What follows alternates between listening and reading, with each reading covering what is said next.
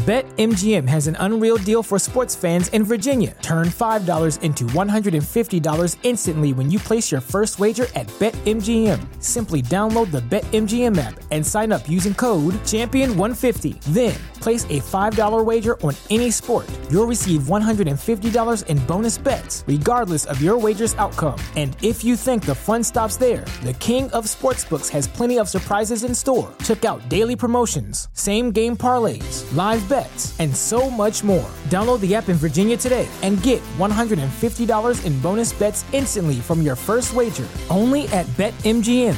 BetMGM and GameSense remind you to play responsibly. See BetMGM.com for terms. 21 plus only. Virginia only. New customer offer. Subject to eligibility requirements. Rewards are non-withdrawable bonus bets that expire in 7 days. Please gamble responsibly. Gambling problem? Call 1-800-GAMBLER. Promotional offer not available in Washington, D.C. My Family Thinks I'm Crazy. A podcast where I, your host, try to give you some tips on how you can explain all this weird, wild, crazy conspiracy stuff to the people you love most. Because that's what I've been trying to do for the past 10 years with no success. I've been telling everybody that our government is shady, but every time I do, my family thinks I'm crazy.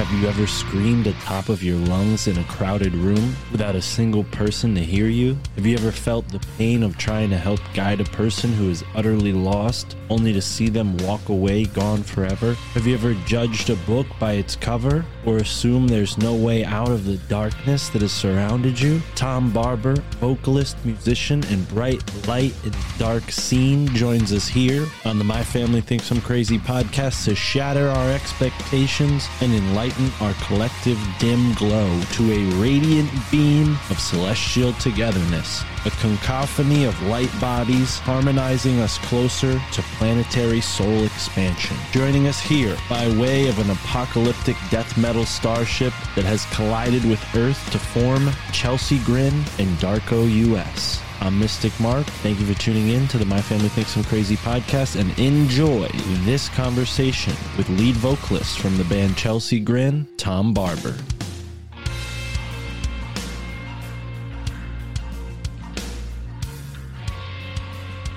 If you believe it, you can attain it. Well, if I believe it enough, then you're unlocking a piece of yourself that's opening up. It's like, look, when you're in a bad mood or a sad mood, how do your dog and your cat know to come sit by you and give you comfort? Well, you're the energy you're emitting from the state of consciousness you're in, emotion, your animals can feel it, you know? The same way that they say cats can see beings of energy and they pay attention, I believe it as well. The same way that children are in the state of theta to the age of 7, and then from there on, you know, you turn into yourself. It's like you like wake up and you're in your body, but before that, you're playing in mud, you're talking to invisible people, and everyone's telling you you're out of your fucking mind. But are you out of your mind, or are you just more connected to source because you're in the state of theta? Now, you can access theta. Theta comes from when you're first getting up in the morning and when you're just going to bed at night. What this means is it's like that feeling where you're feeling very tired and you're like, when am I going to fall asleep?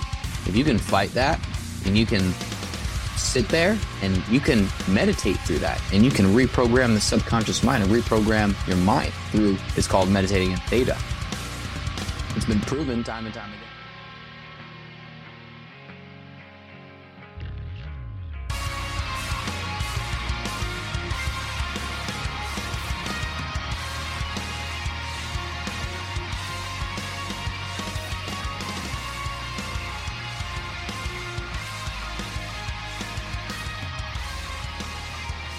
up in Jersey City. That's East Coast. Ended up going from Jersey City to Bridgewater, New Jersey, and living most of my younger years there. Now, music for me, I guess, was the catalyst for, waking up, I guess you'd say. Because when I was younger, I was in high school, the whole spiel, I had no friends, this, that, and the other thing. It was like a very small niche group of kids. I always wanted to have, friends, and that was really the motive to wanting to do music. And I would go to shows, and I feel like that was a great place for me to grow and this, that, and the other thing. So I very subparly played drums for a couple of years, and played a couple garage bands that really weren't anything substantial. It was there that I wanted to try doing vocals and give that a shot, because I really wasn't too good at playing drums. I could barely keep a beat because I had like real bad, ADD or whatever. But ADD, whatever you want to call it, I didn't want to focus on it because I guess it wasn't what I really wanted to do. I started doing the vocal stuff, so screaming, from a young age, you're just yelling and you don't really know if you're doing it right, you're doing it, whatever. But I kind of climbed the ranks in the local scene with some of the bands I was in. And from there, ended up growing and moving to larger acts, and got to a band that I'm in now called Chelsea Grin. And Chelsea Grin has been, they've been doing this for way before me. Like I was going to the bus stop listening to Chelsea Grin, bro.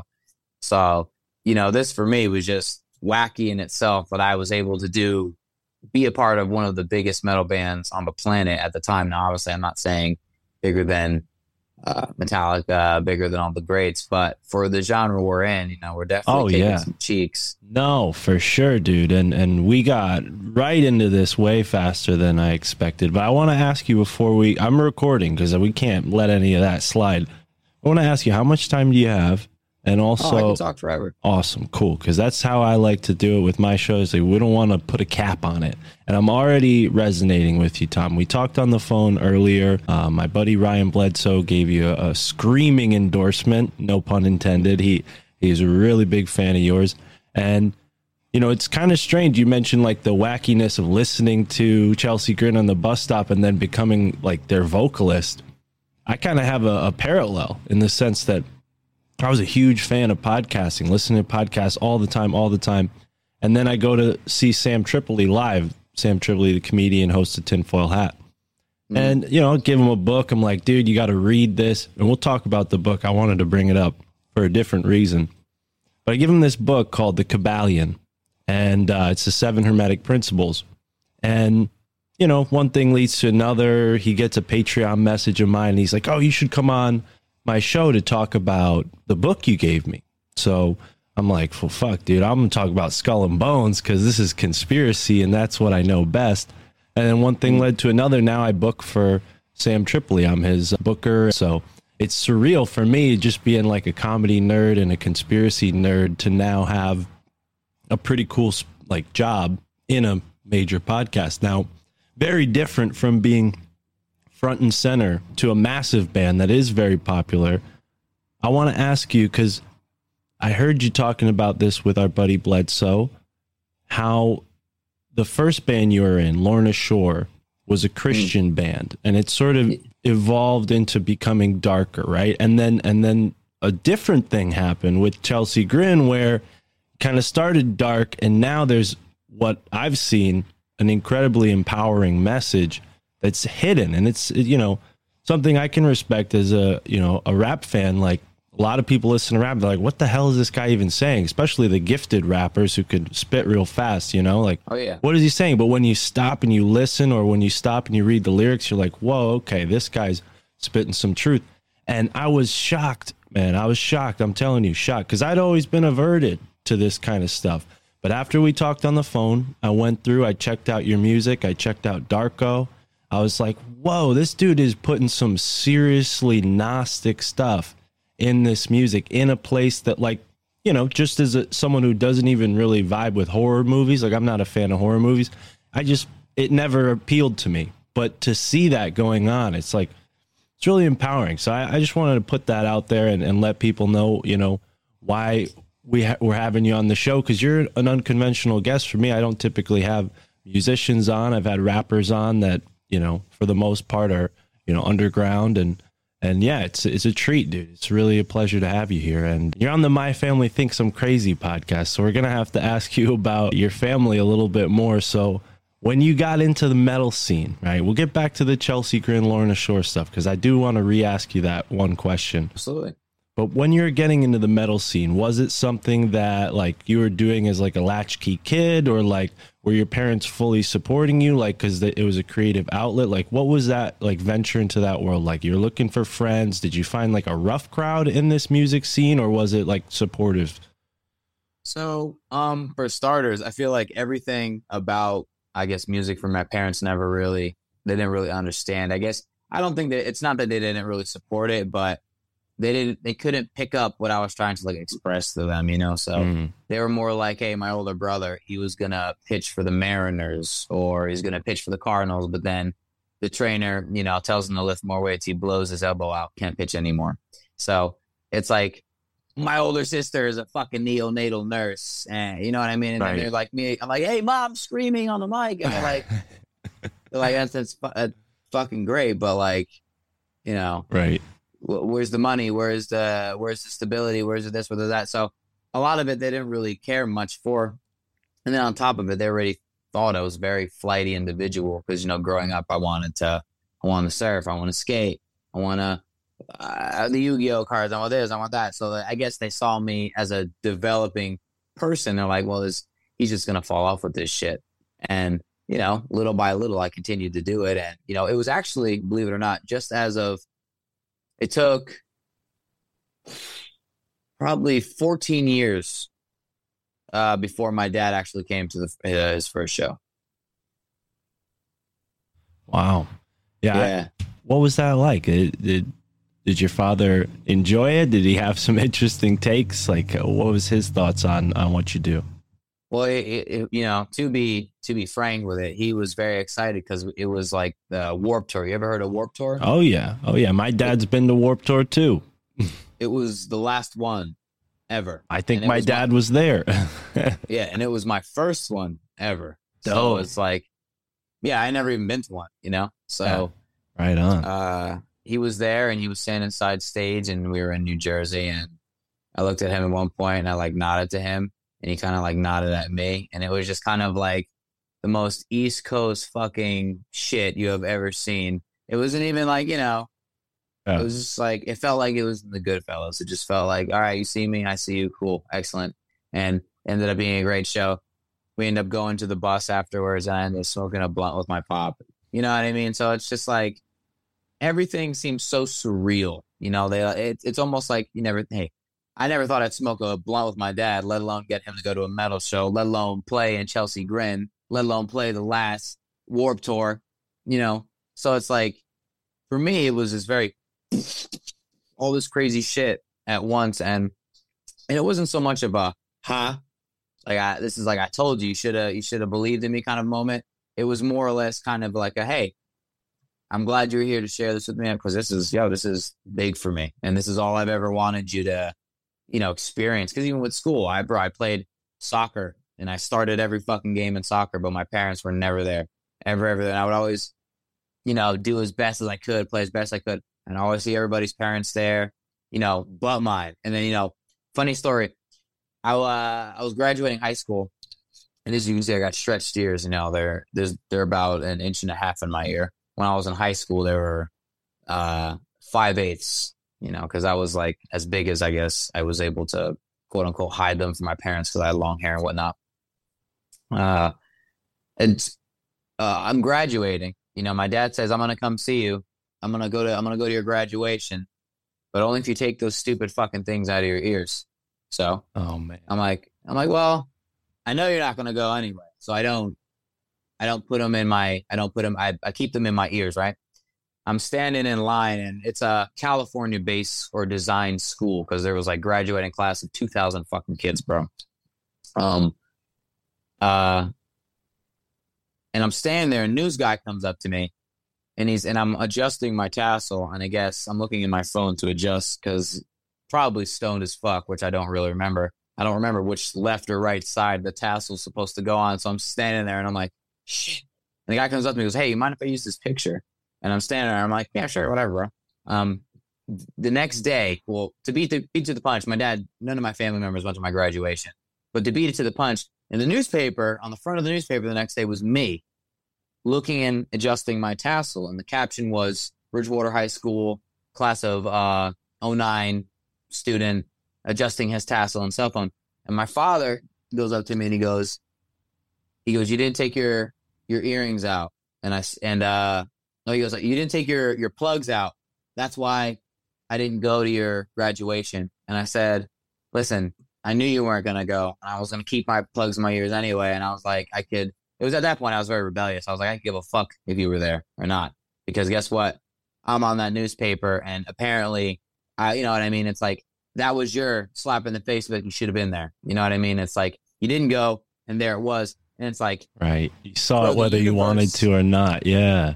Yeah. The universe makes itself known in funny ways. Yeah, it is. It's serendipitous, man. And that's a lot of what that book I sent you is about, you know, just how to like create and randomize synchronicity occurrences, you know, because they happen to us. The problem is we're so stuck in our routines that we don't notice. And our families typically had a chance to be this same way, but at some point in their life, they just sort of committed that, you know, last like grain to the, you know, system. And now there's like a much wider expanse to get back to where they were, you know. It's a big reason why I like to focus on that on this show, because a lot of times people have an experience of revelation or enlightenment, and the first thing they want to do is tell their parents, tell their family, tell their loved ones.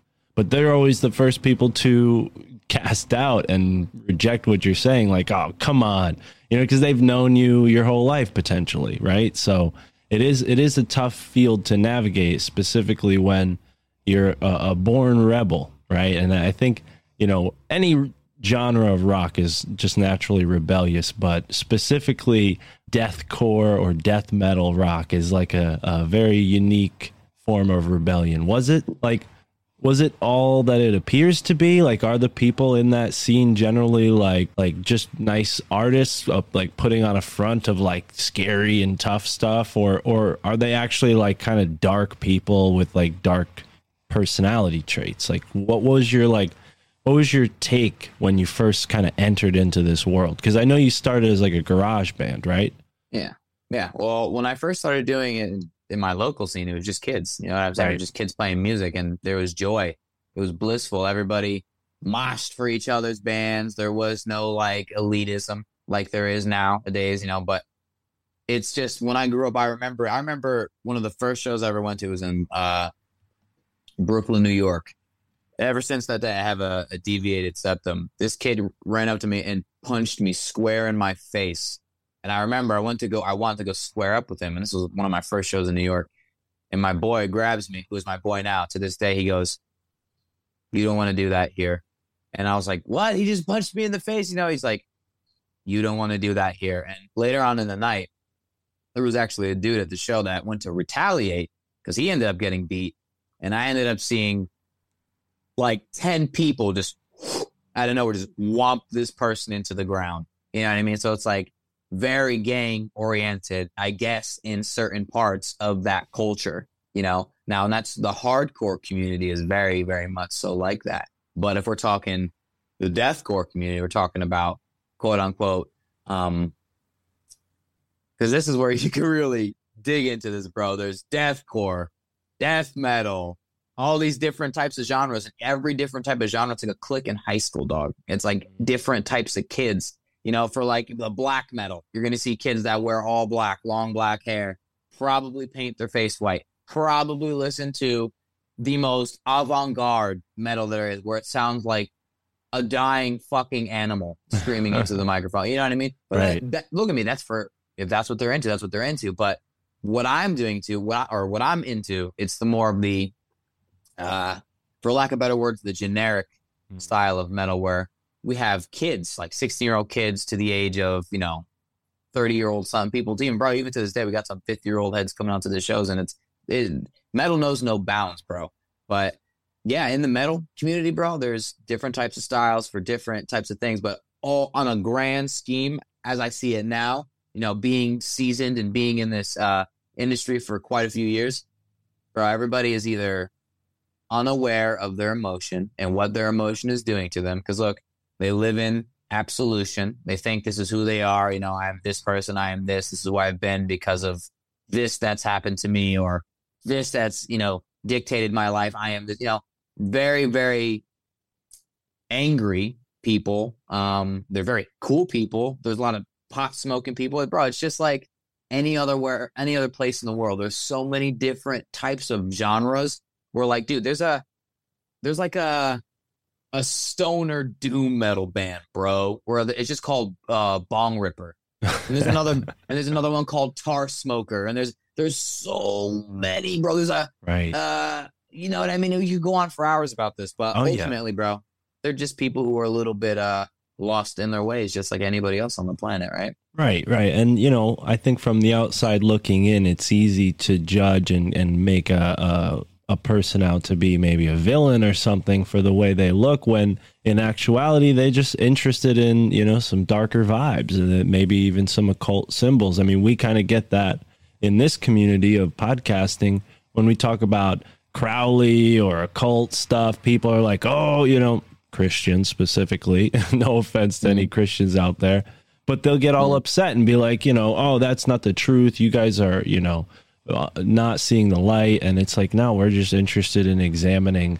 these occult symbols. It doesn't mean that we're worshiping them just because we're talking about them on the podcast. And I wonder, is there like an esoteric theme, an occult theme, or is it just like, because from the outside looking in, it kind of feels like it's a mixing of horror and this really intense, fast rock, like horror themes. But I could be wrong. I mean, there is this other side of it that's like kind of storytelling and epics and almost like a mythology in some cases. And maybe I'm just not seeing it. And I'm wondering, because it seems like your music, like I said earlier, it's Gnostic. It's meant to wake people up. Is that the case with any of these songs, or for the most part just kind of like using demons and other like occult sort of themes kind of loosely? Like they're not actually like believing in this stuff. They're just using it because it's like a horror, it's a shock, it's a scare. Well, I do truly believe there are some bands that really do. They really do drive the darkness through their music, and they really are very hateful people. Just like in a lot of, gangster rap. It's very violent, very angry. It doesn't matter what the fucking music sounds like. It's like, how are you going to hide your message? The same way you can go watch a movie that's meant for kids and they can hide their agenda in a movie. It's like, bro, at what level, at what depth are you choosing to look at the music? And it's like, of course, there's some bands that, really do. I'm sure that want to make a difference on this earth, but they don't know how to go about it, and so they kind of get to that point in their career where they're like, okay, we're level headed, and they start letting out little bits of information, but even then at this point, it's like you start saying things that goes against the mainstream narrative, bro. You looked at like a fucking cuckoo, but there are some people I do believe that want good, there are bands like this band called Northlane you can check out. And they're very atmospheric, very, very beautiful sounding, with very like a soul rendering message. And I believe it's, all about like coming together, banding together.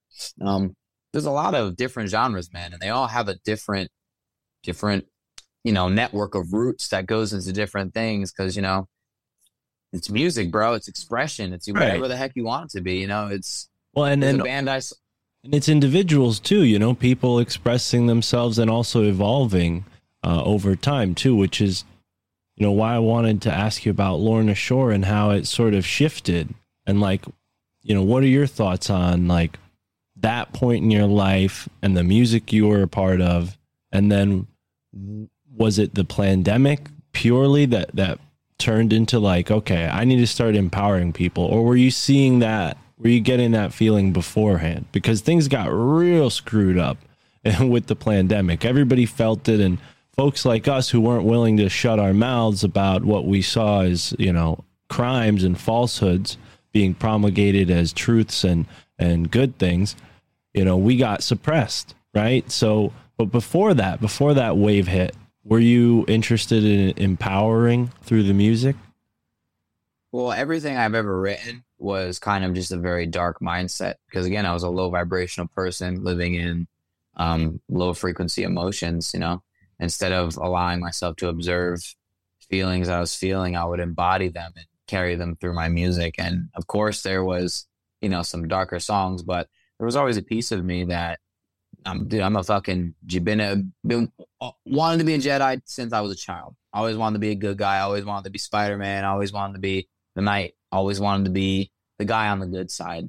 That's just always been, even in video games, I want to be the good dude. I want to be the dude doing the good thing. And it's like, don't get me wrong, I've made some fucked up decisions in my life, and anybody has, but that's the problem, Not to bounce around the question, but now people they cancel you when you just do something that's opposite of anything that's happening right now. But yeah, man, I do believe that I inadvertently wanted to be talking about the light, but I didn't know how to do it. But meeting certain people, and I think suffering enough, because suffering brings wisdom. And I think Sam Tripoli, posted it one time for somebody along the lines of this community. It was like a picture of 4 things. It was like, how are you waking up, or what stage are you waking up? And it shows a guy at a computer for stage 1, just curious about it, right? And then shows him stage 2, yelling at the family members, being like, wake up, you can't see it, like, why can't you see it? Stage 3, just sitting there depressed, being like, no one's ever going to see, we're all fucked, quote unquote black pilled. And then stage 4, which is, it shows a guy sitting there, and he's sitting at a garden, and he's tending whatever it is that's in the garden. And a buddy rolls up on him. He's like, hey, can I ask you a couple questions? I'm a little confused about what's going on about right now. And he goes, oh yeah, absolutely. Grab a shovel and help me do this real quick, and I'll explain while we work, So I'm at this point where it's like, I'm not angry at anybody anymore. I'm not bummed at anybody, because I know everybody does what they can with the knowledge they have, just like anybody in the world does as good as they can with what they have. And even if it's out of anger, they're doing what they can with the knowledge they have. And yeah, now I am more awake than I've ever been, thanks to meeting a few choice people, experiencing some suffering, like I said. And then again, meeting this gentleman, Ryan Bledsoe probably has single-handedly changed my life more than anybody I've ever met in my life. And I've met a lot of people through music, a lot of cool people through music, and nobody as cool as Ryan. And I've met people in, high-ranking parts of the military. I have challenge coins from people who are high-ranking in the military, and it's, It's like, it's cool to like know that, wow, these people want to come talk to me. They enjoy the music. But I met Ryan, and I know you didn't ask this, but I was starting to manifest more in my life. I was starting to manifest abundance of money, manifest of just good things, and I was starting to pay attention to it. And one day I went outside, and what I've been doing is I've been going outside and I've been talking to the sky, and realistically I've been yelling to the sky, because I believe my power is speech, and I believe that my strong point is speech. So I've been just talking to the sky, and the one day I said, today's the day that I will meet someone that will change my life forever. Today is the day that my life will change forever. Because I was going to the store to go pick up fucking Pokemon cards, bro. And long story short, nobody was there. I was trying to manifest somebody in the store. Nobody was there. I ended up getting home and was just chilling for a little bit. Ended up going on my email, checked if anybody wanted any guest vocals or vocal lessons, because I do vocal lessons on the side of playing shows. And I had an email from Ryan Bledsoe, giant letters, interested in going on dope ass conspiracy podcast. So instantly I saw that and I was like, I ended up reading it and he ended up telling me a little bit about his family. I got about halfway down the email and I was like, you know what? I'm feeling extremely, extremely strongly about this individual. And I sent him my number and I said to text me or call me and we'll have a conversation. And ever since then, I've been talking to him. We talk to each other a couple hours or at least an hour a day on the phone. We chat with each other. Went to visit his family. I mean, jumping ahead, but ever since then, I've been having beings of light manifest themselves in front of me at my house with my lady at my house. And we just go out every night and we go and we speak. And the other night, we went outside and we were talking, you know, we speak, we say thank you, we say divine Trinity, Holy Mother, because the divine Trinity, those are the people, if you know of Christopher Bledsoe, those are the people or the beings when they presented themselves to him. One of the times they had a triangle on their shirt and they said they represented the Trinity. And another time he was met by a woman and she said she was, you know, the divine mother, you know. So I say that every time I go out because, hey, that's the closest thing that I know of that is something that exists outside the ideology of the isness, energy, or whatever the heck you want to look at it as. And we went to go. We saw a few streaks across the side because sometimes we see some streaks, you know, and sometimes they're really close. And they're within probably 50 feet of us. And it's like a blur, like a flash of light in front of your face. And it's astounding.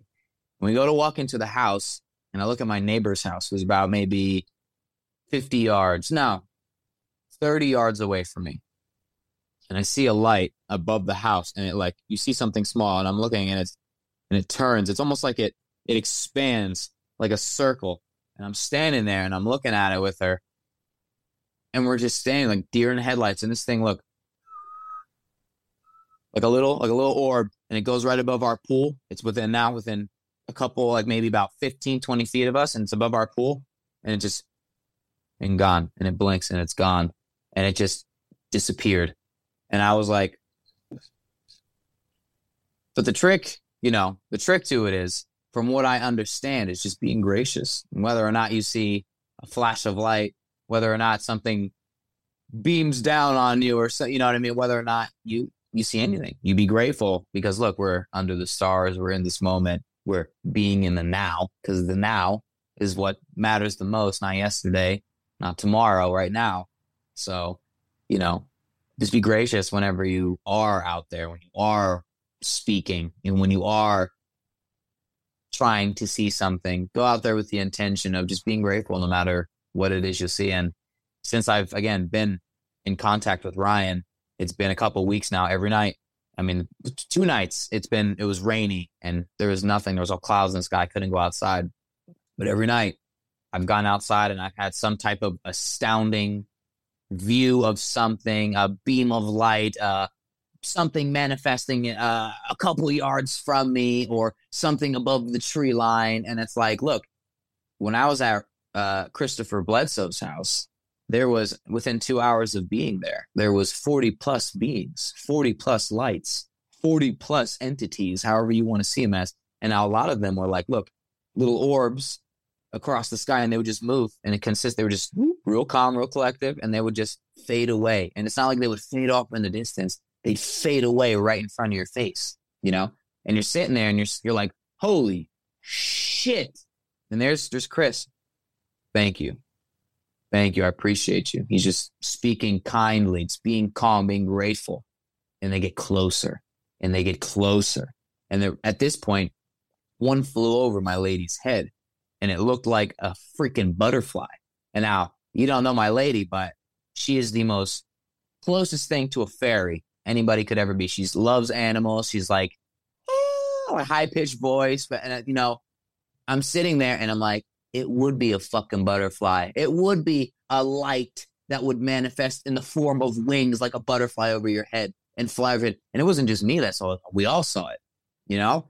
And then at another point, when I was speaking, because I was speaking to Chris, I was like, yeah, man, you know, I want to be able to change the world like you do, like you can. And I want to be just like you. I want to be able to do this just like, and as I was speaking, look, right above in the tree line, a light manifested and it sat there, it was just glowing. And it looked like it was just hanging out there. And it blinked for a second, and then it was probably like an inch over. And it was just hanging there. It was just chilling. Dude, it was the most brilliant, beautiful. It with the size of what it was, you almost kind of had to like wince at it because it was that friggin' bright. And I was like, this is the most profound shit I have ever seen in my life. And again, I know I've jumped around a little bit, but ever since I've met that family, ever since I've, come in contact with them, and there's one part I left out, I got in a car accident in December, and my back has been fucked. I got hit 40 miles an hour dead on at a red light. This lady, boom, hit us, slammed us, airbags deployed, slammed into my head, bro, fucked me up. My spine was all messed up for longest time. Had to do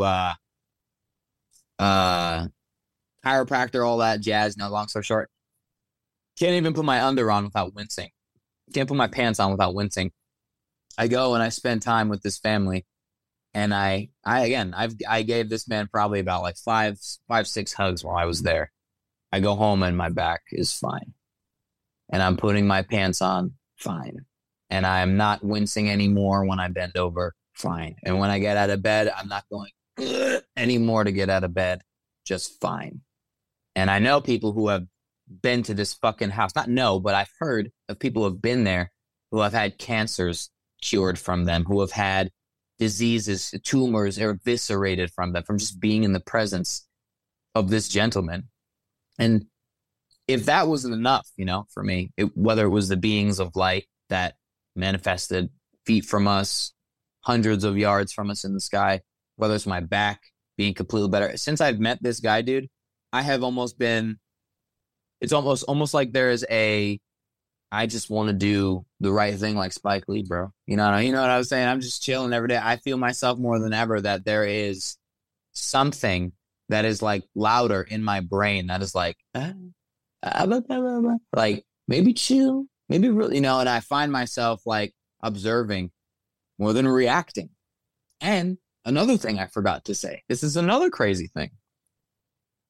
Ever since I was at that house, my ear has been ringing like a fucking bomb blew up by my head. Like, I'm talking like I'm sitting in my shower and I'm like, how is this louder than the fucking shower?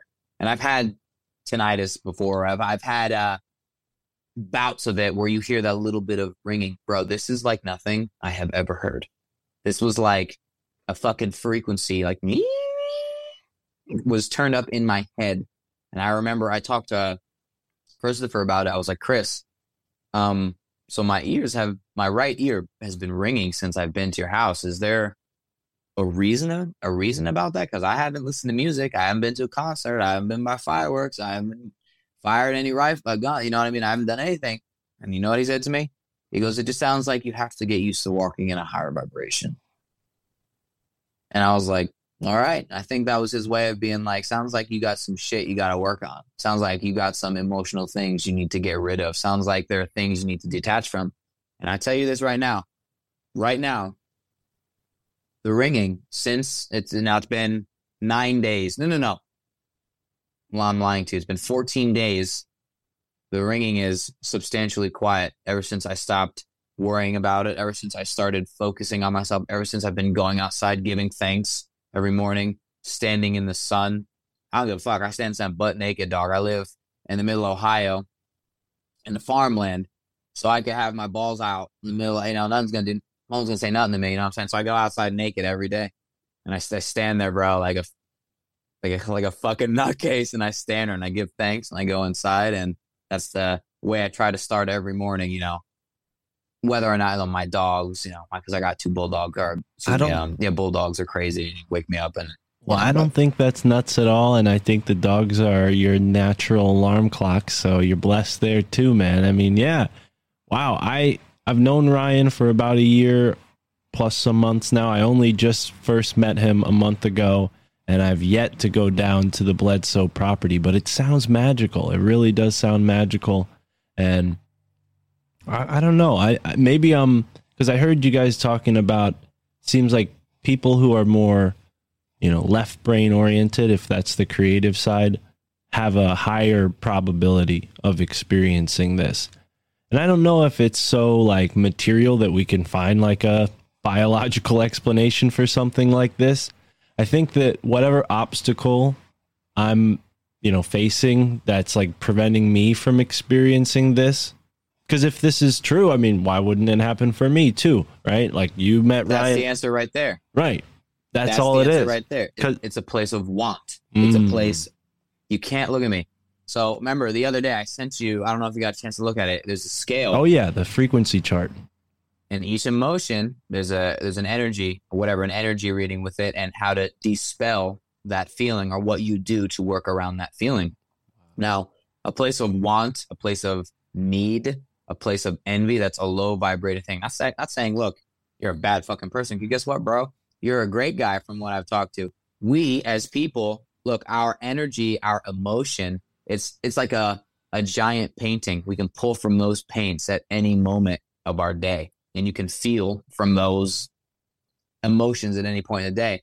The trick is not embodying the emotion. The trick is observing the emotion. Now, look, when I went to Ryan's house or Christopher's house, I went there with this straight up thing. I was like, even if I don't see anything, this has been an incredible experience. And I've seen plenty of things going there.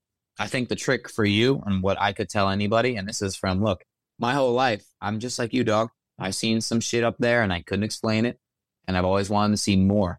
But I think from the place of wanting more, it was a place of, I think, dispelling, because just like the law of attachment, if you don't want something, it's going to find itself around you more often, The more you look for your car keys, you lost them, you don't find them. But the second you're like, fuck it, I'm not looking for them. I don't know where you look down there, your car keys. Right.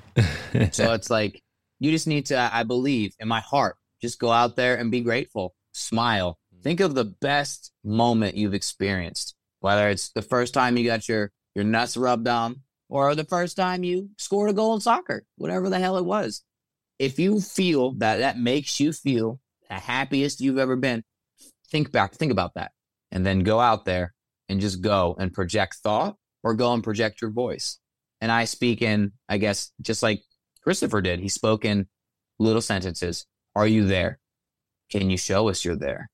Can you give me a sign? We are here. We are your children. We are only here to serve you. We are here. You know what I'm saying? He was just saying things like that. It wasn't like, hey, what's going on? We're really curious if you could do a fucking loop-de-loop in the sky. Tom's here. You better show up. Yeah, I hear you. Well, and gratitude is like, very Jedi of you to say, because it's disarming. It takes you out of that place of like, but I want it. No, just be grateful because you already have it. It's already a part of your reality.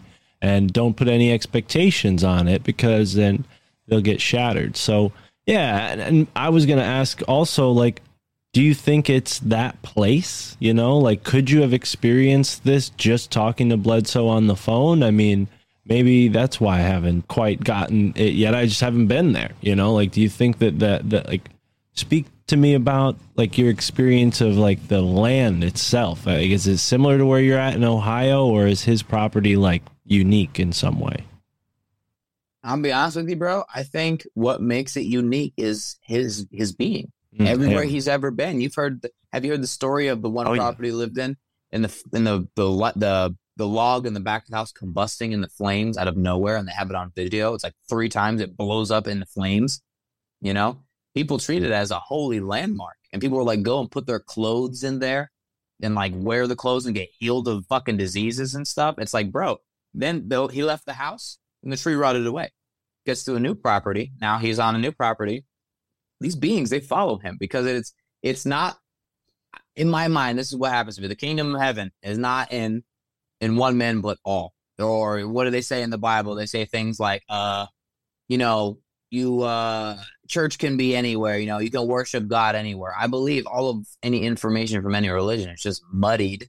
And I believe it's just a way that we can connect to source being energy, source being higher self, source being whatever the hell you want to see it as. But being on his property, bro, it's just a little nook in the middle of the woods. There's a pond.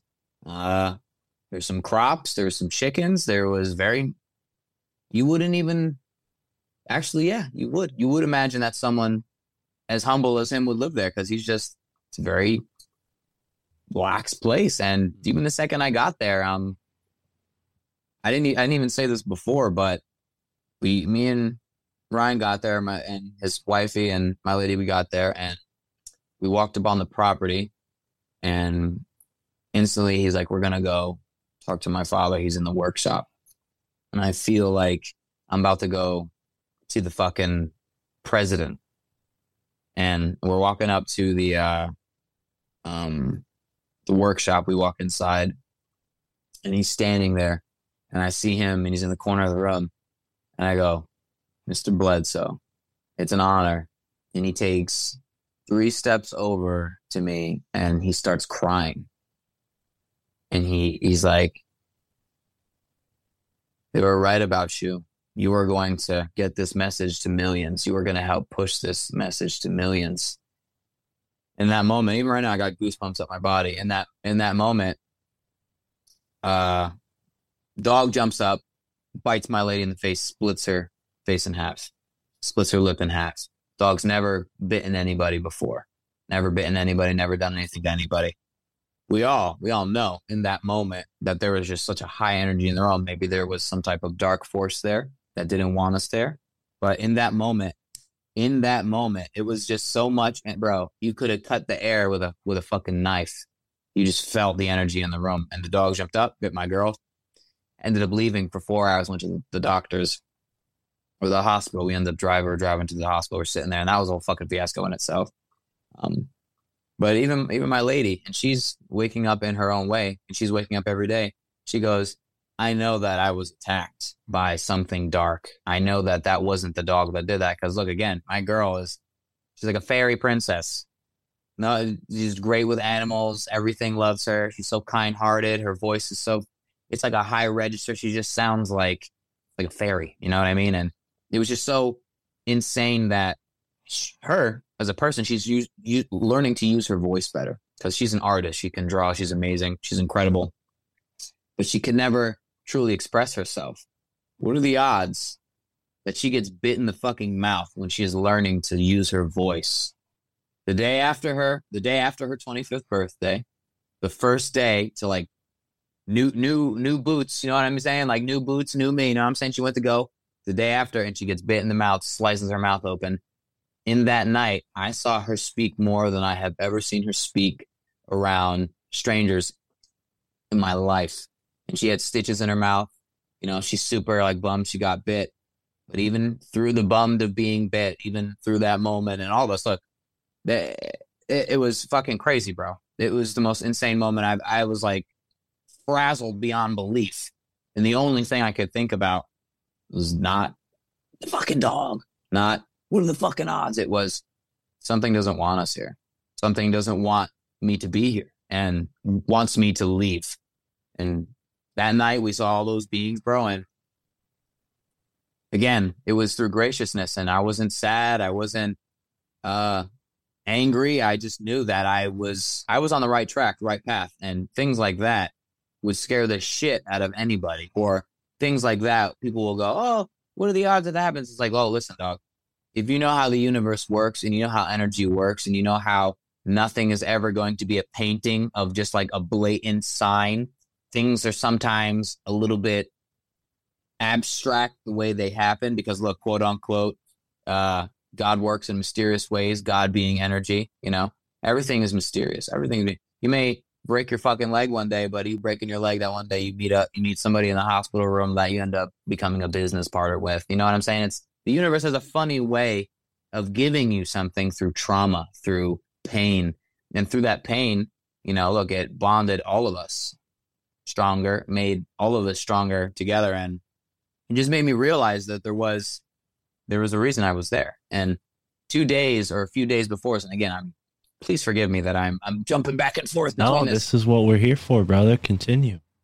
Ryan was, I suppose, I don't know, wary to bring me around his father, just because he didn't know me that well. And he asked his father, he said, can you ask for a sign, or can you ask or talk about Tom? And both nights, I remember I was at Ryan's house. his father sent a video, and orbs of light, both nights. One night it descended upon his head, and it got closer and it got closer and it got closer. And the second night it got closer and it got closer and it got closer. And he told Ryan, and he told me, he said, he is going to help get the message to millions, is what they told me. And again, when I met him in that moment, again, he started crying, and it was, again, a immense amount of energy in the room.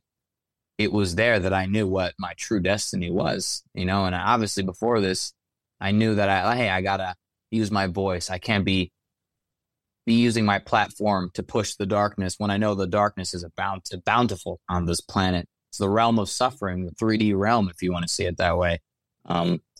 But yeah, I know ever since that moment, ever since meeting that family, again, I've been on the path, as I guess you'd call it, ever since then. And every day I go out, and it's funny because I will meet some random person and it fucking makes me laugh.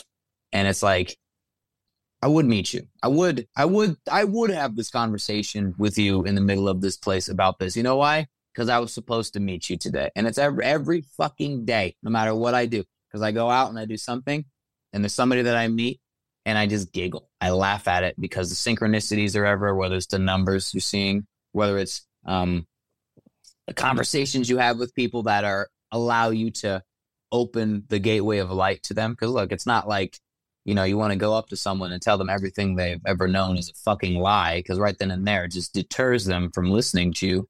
You got to show them the light of the situation before you show them the heaviness of the situation. You can, whether it's the child sex trafficking, the fucking adrenochrome, whether it's whatever it is that woke everybody up. You have to remember, the first thing you have to remember, got to control your emotion. Got to be able to be cool as a cucumber if you're going to be able to take this information. You think that if I tell an average Joe Blow some crazy shit, like, say, for instance, I reference Project Paperclip and start telling about the Nazi science, start telling about the implementation of the 150-something Nazi scientists from Nazi Germany. We never won World War II. It was merely an agreement we made with Germany. You know what I mean? And they rule everything, however the fuck you want to look at it. And it's like, that will destroy somebody. Now, that or they may think you're out of your fucking mind. So the first thing you got to tell them is straight up like, yo, energy is frequency. Energy is emotion. You ever be in a car and you're driving, and out of nowhere you feel some weird feeling, and you look over and there's a kid, and he's got his hands and he's looking against the glass, and he's looking at you in the glass, and it's not your peripheral that felt that child there. It was the transference of energy, the focus of energy, because where focus goes, energy flows. So those weird feelings we feel when someone's watching me, or da-da-da-da, we're all empaths by nature, all of us. It's just that we've been dictated, molded by the system around us. And this is where the conspiracy comes out, whether it be from the music industry, whether it be from the pharmaceuticals, whether it be from politics. Everything has been muddied by the hands of man, been fucked up by the 13 families that run the planet, the Rockefellers, the Bilderbergs, whatever the hell, all of them, they've had their hand.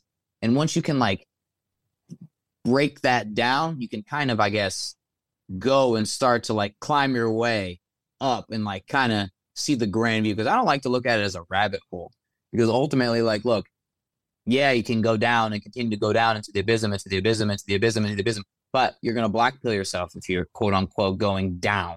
I like to go up the ladder, because at the top of the ladder, you get the grand view. And above all of the things, you're like, oh, okay, I got a better understanding, because the base level of a mountain, that ain't the fucking top, baby. You got to climb that shit to have a true understanding of where you're at, if you really want to see. So I do believe as long as you can control your emotion, you can handle any information. Dude, well said, man. Yeah, I'm feeling it, brother. I'm feeling it. It's infectious. And, so many people see the Bledsoe case and they think, oh, UFOs, aliens.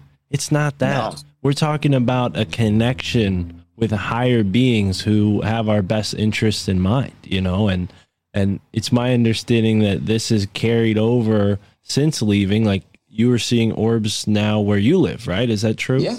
Wow. Yeah. Every night. Wow.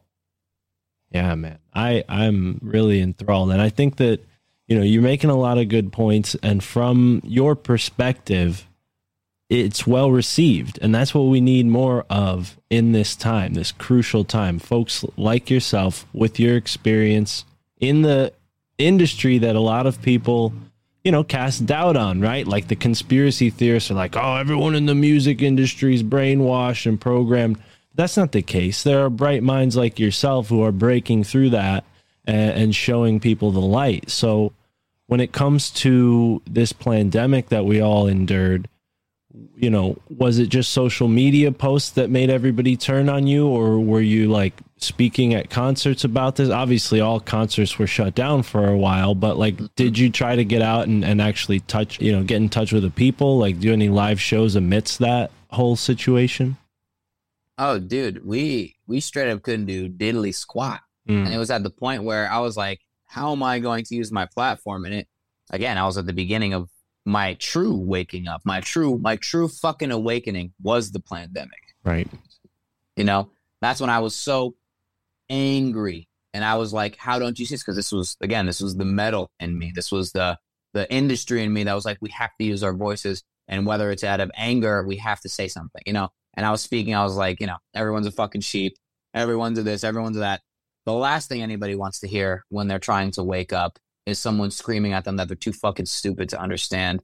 And, again, I was foolish, very angry. And again, low vibrational anger, low vibration. I was there too, brother. I was there too. How can you push a message through anger?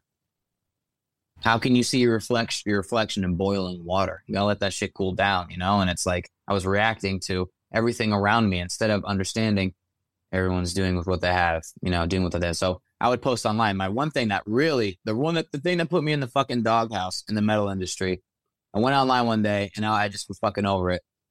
So I'm not playing shows if they're requiring me or the fans to be vaccinated. That's not fair. That's not right. That's straight up fucking medical tyranny, medical fucking tyranny, totalitarian medical tyranny. There you go. That's how you want to put it. A couple people messaged me, right? Actually, what am I saying? A couple hundred people messaged me that day, saying this, that, and the other thing. I wake up the next morning.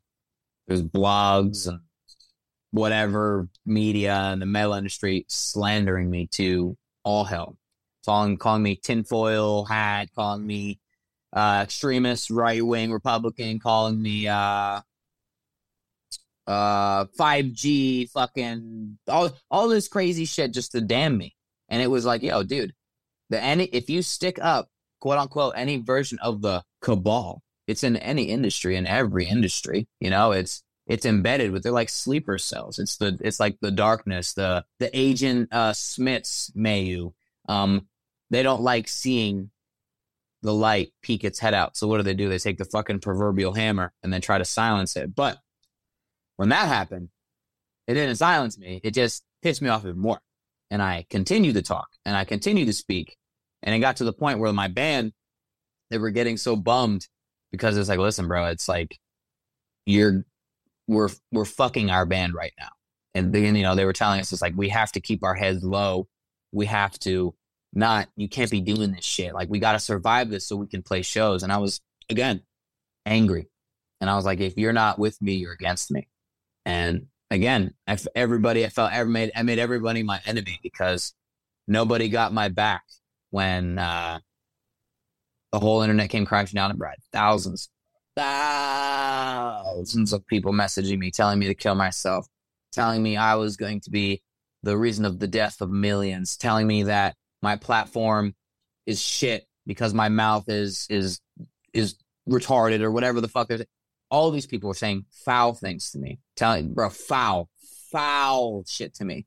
And this is the past 2 years, everybody. And not just trolls, like actual, like other people with big followings too.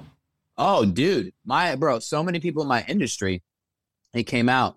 There's one person in particular came out from a band, and was just blasting me on the internet saying, yo, fuck this guy, who I don't know who he thinks to be able to talk about this message, but he is the last person to talk about this message. I guess maybe he felt to be the one to do it, but he's, in my opinion, was black-pilled, very negative way of seeing things. And, again, that's not me talking shit. That's just like the perception of the world is much brighter than what we have been led to believe. And emotion has been the clay that has been keeping our feet at the bottom of the river, not allowing us to truly surface. And people really, really took it out on me, man. It fucked me up. I'll tell you what, bro. I have been stabbed in my butt cheek at a drug deal. I've jumped out of a 2-story building and shattered my fucking ankle trying to not get robbed.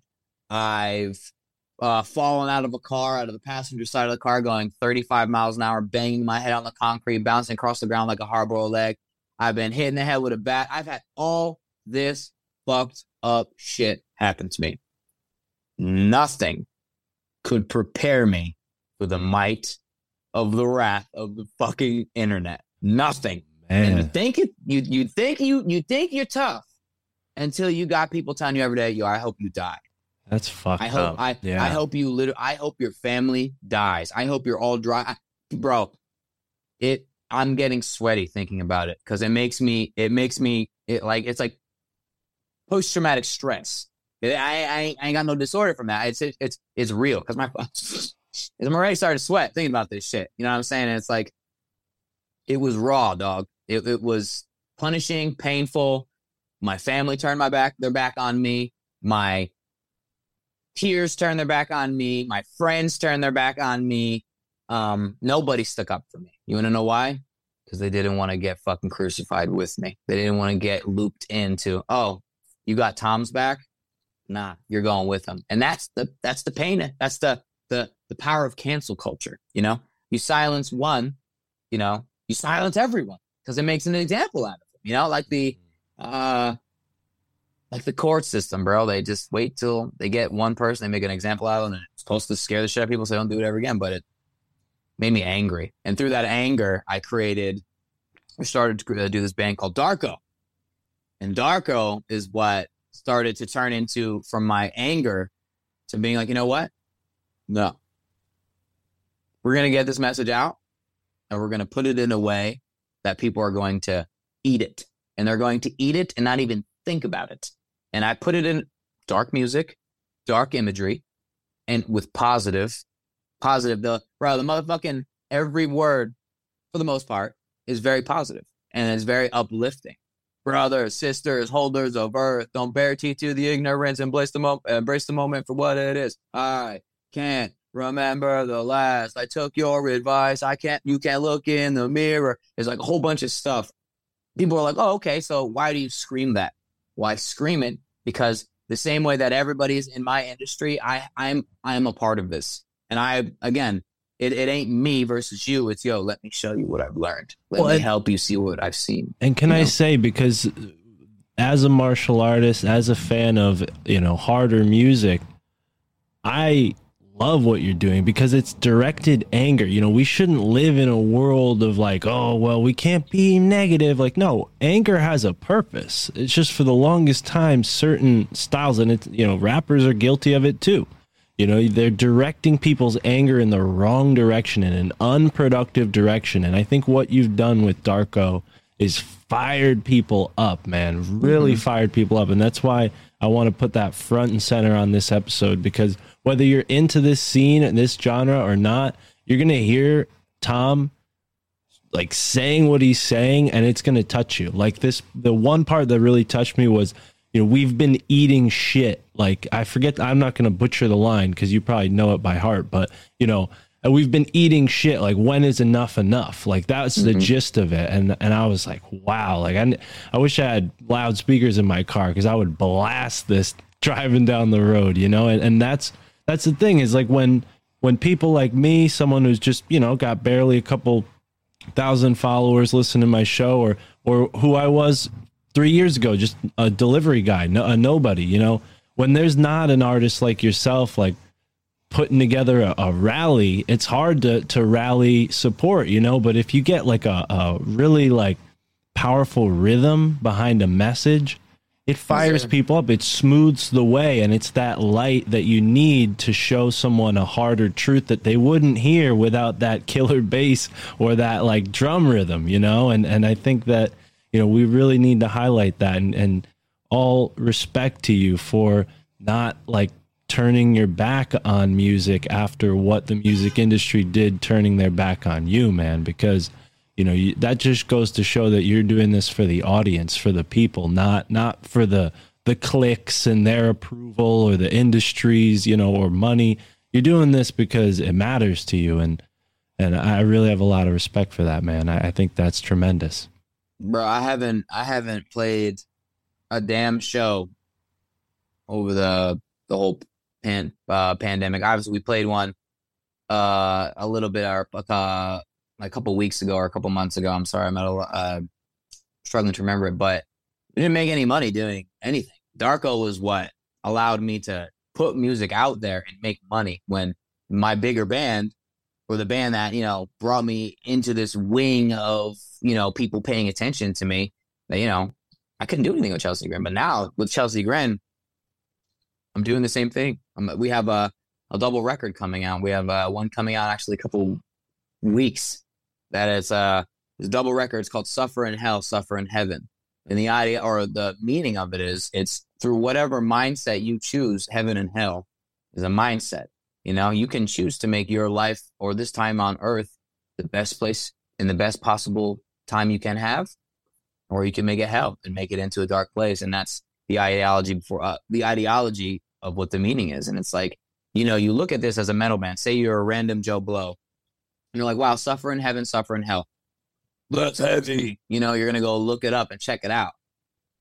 But once you understand, it's much deeper than what you're looking at for a face value. It's like, dude, even with the songs on the Chelsea Grin record, I won't even take credit for writing them, because I'll tell you right fucking now, I got downloads a lot of the time while I was writing, and I would go and I'd look at the words after I wrote them, and I would laugh because I would be like, Tom Barber, you motherfucker, you did not write that. It's like, right. Downloads, they come to you in such ways that it's, well, I can't wait for people to hear it. Yeah, dude. Wow. No, and that was something I wanted to bring up at some point. So I'm glad we got here, because I think what Chris Bledsoe does and what you do are not all that dissimilar. I think as an artist, as somebody who's like a muse, someone who's connected to whatever energy sphere you choose to believe in that these downloads are coming from, I think you and I would agree it's like a version of our higher self, or a being that's sort of guiding us in some way, or maybe even something beyond that.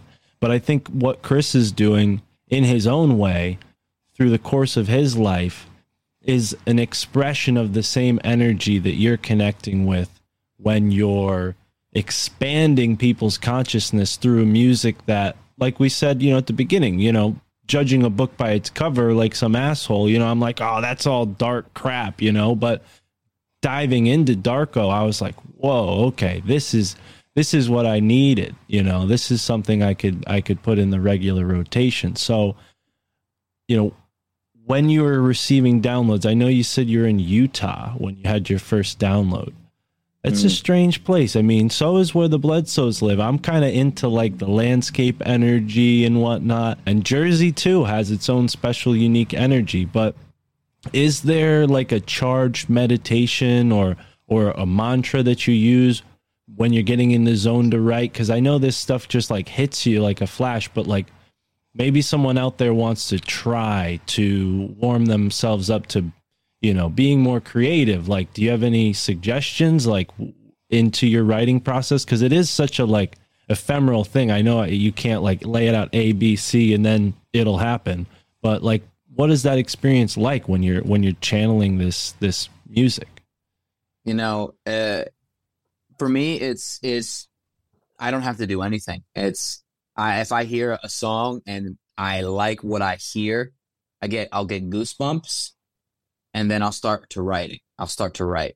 And it's not like I'm like, ooh, I want to write this song about this. It's, this song makes me think of this, and I start writing. And again, how the fuck could something that is notes give you just imagery and just give you words? It's a download, bro. That's something coming to you in the form of knowledge and vibration. Because what is music? Is vibration. It's telling you, if you had two tuning forks, and I hit one on the end on one side of the room, the other one's going to vibrate, even if you didn't hit it. Well, why is that? Well, because noise and energy is vibration, it's frequency. The same way that we talked about before, you're in the car, you feel that energy displacement. You feel that child looking at you from the corner of that. You look and you see there's something looking at you. It's paying attention to the feelings. You know, we're in this world where everything's loud. You got cars beeping, people yelling, motherfuckers on TikTok. Everyone's trying to sell you their product, their fucking snake skin oil, cancer choke. You're in this world where everyone just wants to get by. Everyone just wants to make money. Everyone just wants to be happy. But you know what everyone doesn't want to do? They don't want to take a second to feel what they're feeling. They'd rather go listen to that song to distract them, smoke that blunt to distract them, go drink that beer to distract them, go play the video games to distract, go watch the fucking football, go watch the, bro, it's all fucking Roman circus. It's all a Roman fucking circus. And while we're sitting here, it's all burning around us and it's all falling to the fucking ground. Or you wake up and you start doing it, your due diligence. You start doing what you can around you.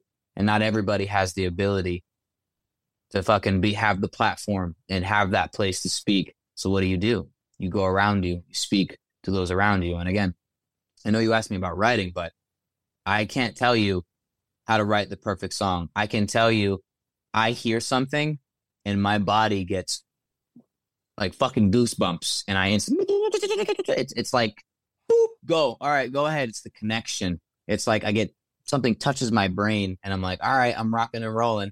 And guess what? If I don't like the song, if I don't like what I hear, there is no connection. There is none of that. I'll just start writing. I can write about whatever the fuck you want me to write about, but it won't have as much meaning if the song doesn't have an transference of energy and emotion for me, if that makes any sense. So writing, drawing, painting, do you feel when you're looking at that, when you're doing that painting? When you're moving the lines, when you're drawing the words or whatever the fuck it is you're doing, do you feel immensely while you're doing it? Or are you doing it to just solely create? Because anybody can go write a fucking book. Don't mean the book's going to be good.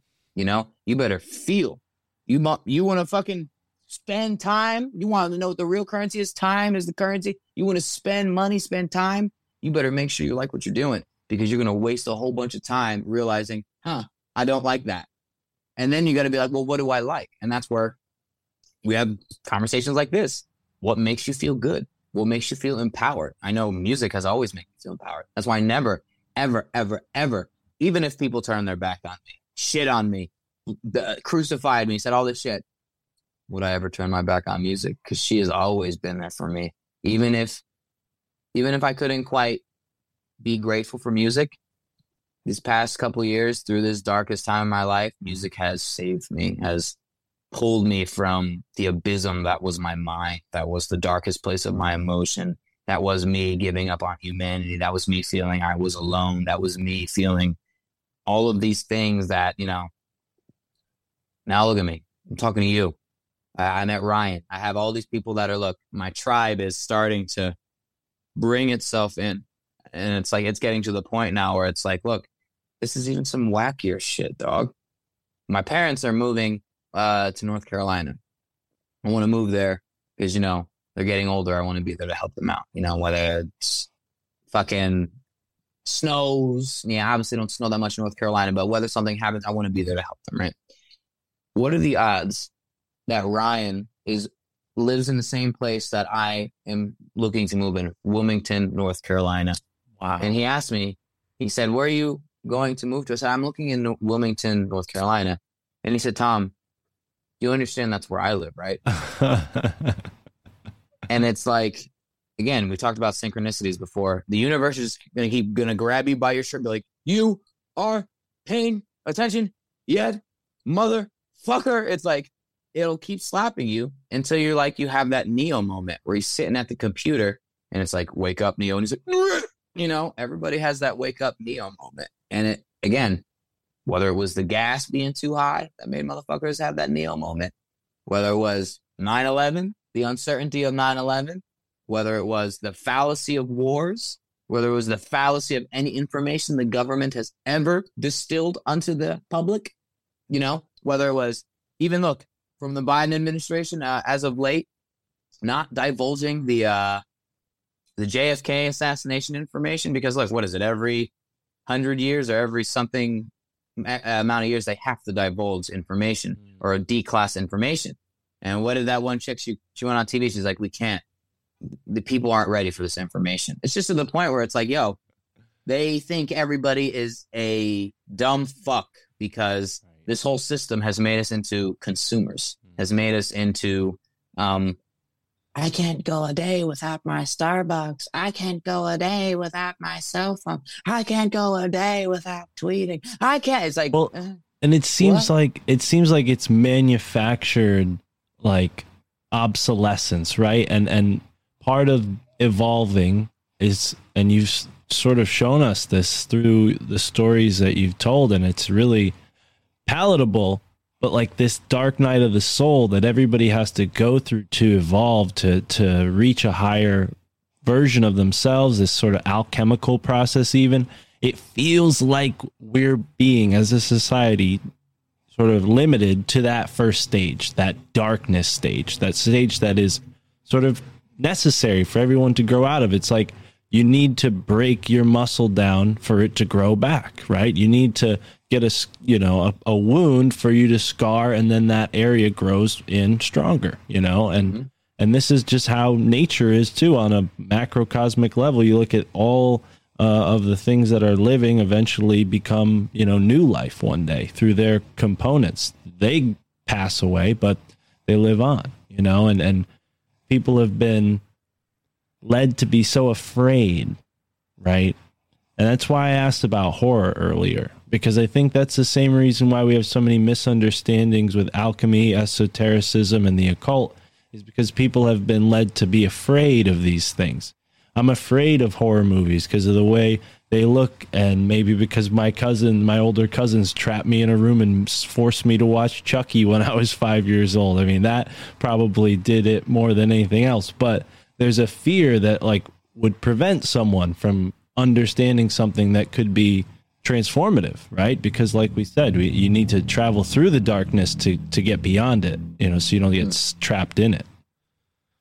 Absolutely. And I agree with you, man. I believe through pain comes wisdom. Like what do those monks say that live on the fucking top of the mountains in Indonesia, wherever the hell they're at? They just beat the shit out of themselves every day, whether it's holding boiling water in their hands with cups, whether it's punching wood, whether it's walking up a mountain with a 24 dry hour fast with no food in their body. It's like, how much suffering do you need before you see? And that brings me on to my next thing.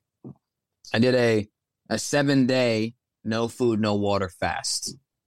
And when I did that, that was the closest I have ever been to, like, I guess having that Christ consciousness. Because without any food in my body, bro, after like the third day, because the second day was a little shitty, the third day, I couldn't give a fuck. I wasn't hungry. I wasn't thirsty. I would say I passed most of my time playing video games. I couldn't work out because guess what? You work out while you're fasted, you're going to start destroying your body because your body needs sustenance to work out. It's got to eat the fat because fat is fuel. Fat is everything. Fat is the one thing that, believe it or not, is one thing people need to be healthy because that is what your body's fueled off of, the shit that feeds your brain, this, that, and the other thing. When I did that fast, bro, I never felt so close to being like relaxed, calm, cool, collective. And even on the 7th day, I could have gone more. I could have did any more. And bro, every night I'd cook for my mom and my dad. I'd cook them steak dinners or chicken marsala or whatever the fuck it is. I would cook every night. And I would have the smell just licking my face every night, and I wouldn't even drool, wouldn't even be bothered by it. And it was funny because I remember one time it was what does it say in the Bible? I like making Bible references because it makes so much sense. It says what does it say? He says it to the one rich guy in the Bible. He's like, drop everything and follow me, or abandon all your worldly riches and follow me. Now, do I think it means sell all your items and you'll understand everything? No, I believe if you were to have nothing for a period of time, you will value that fucking grape after that 7-day fast. Because I'll tell you what, bro, that 7th day, I drank a sip of coconut juice and I wept for about 15 minutes. I don't know how there's any water in my body to even cry fucking tears after 7 days, but I wept for about 15 minutes. And I remember I drank that coconut juice, and I sat there, and my dad came downstairs, and it's like a fucking an East Coast TV show. And he's next to me, he's like, "Oh, what's wrong with you?" And I was just like, man, if only you knew. He was like, "Oh, I guess the coconut juice is pretty good, huh?" You know what I mean? Just like not even fathoming the immensity of the situation and like the milestone of like me just a fucking week, bro. I didn't shower. I didn't brush my teeth. I pissed, defecated. Obviously, your body's going to go through that purge of whatever's in your body, because the average human has 15 to 20 pounds of fecal mass in their body. And I know you're a big man in nutrition. You're a big man. We can talk about this anytime we're friends. You can call me on the phone. We can talk about this, but it's like the best way to eat. And I'll tell you this right now. I've been eating a steak every day for the past 3 months. I don't eat anything else. And I haven't had a heart attack. I haven't had anything. I got no pimples on my face. I'm fucking great. I put on a lot more muscle mass, actually, from just eating steak. You know what I mean? There's actually a fertility doctor, the best in the world. I'm going to have to get a link. I'm going to send it to you. He's like 60-something years old. And he's jacked, ripped, cut, and he doesn't even lift weights. Doesn't do any of this shit. And his claim is that by just eating meat, your body will build itself and will give you the muscle it needs to sustain. Now, obviously, you can build muscle. You can become a fucking mutoid all you want and get big as fuck and not be able to move your fucking neck. But, bro, realistically, you want to be a ninja, right? You're into wrestling. You're into fighting. You want to be able to fucking move and be limber and get around. And that's what we are, you know? So much of what we've been taught is excess. Whether it's all the muscles, all the money, all the porn, all the this, all the drugs, all that. It's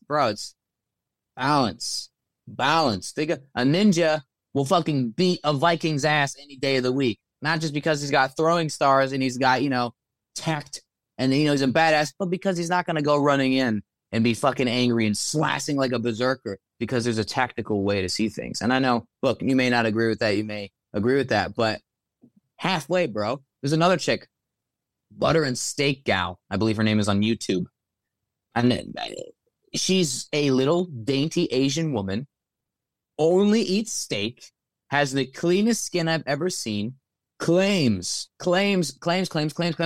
she couldn't have birth, she couldn't give birth. And this is what this fertility doctor referenced this lady. And she couldn't give birth. She ate steak for a couple weeks and ate red meat because she was on the fucking vegan shit. And lo and behold, she started having her period again. Lo and behold, she started ovulating again. And it's like, look at that, And you think back for a moment, and even think back to the Roman times. Think back to the times where kings and queens. What did the kings and queens eat? They ate fatty flesh. They ate berries. Right? They ate the berry, depending on what time of the year it was fatty flesh and berries and beer and ale, whatever the fuck it was.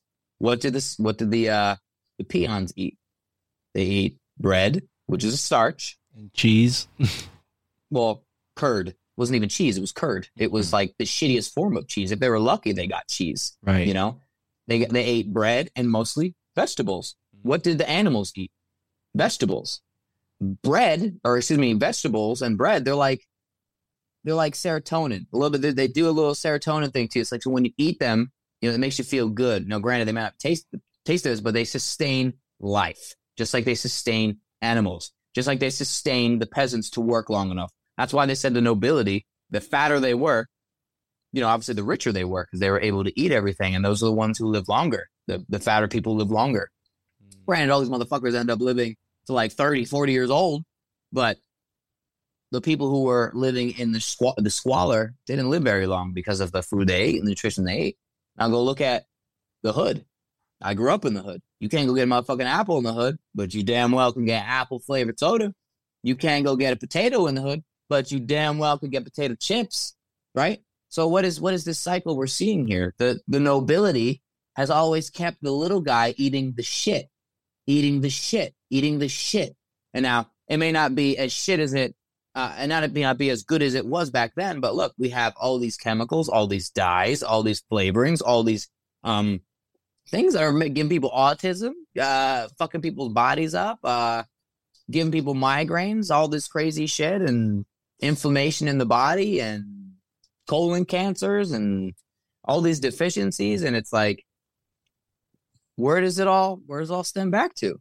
These motherfuckers who tell us what to eat, what to do, what to think. Same thing with the healthcare system. Why do women lay down when they give births? They used to squat. There used to be a birthing chair, and women used to squat in a birthing chair, and the baby there was no fucking 8-hour process. There was no any of that bullshit. They had someone at the bottom that catch the baby. That was the easiest way. But what do they do? They make it so now women lay down. Everything on this earth is dictated by some fucking cocksucker who wants dominion over man and women, for whatever, men and women, And it's like, you just trace it back. You could sit like that nutcase and put every red line and every red wire on your wall and create a spider web of fucking lies and deceit. But it all just spans back to one thing. Eat good, eat right, eat clean. You'll probably live a healthier life. Move your body around.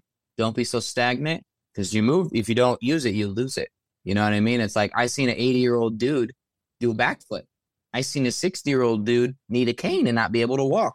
It's what you do with yourself. It's what this system has designed us to turn into. You know what I mean? And it's like, again, here goes fucking crazy Tom with another reference to the Bible. They talk about what? Abraham, was 900 years old when he had his fucking first kid or whatever the fuck it was.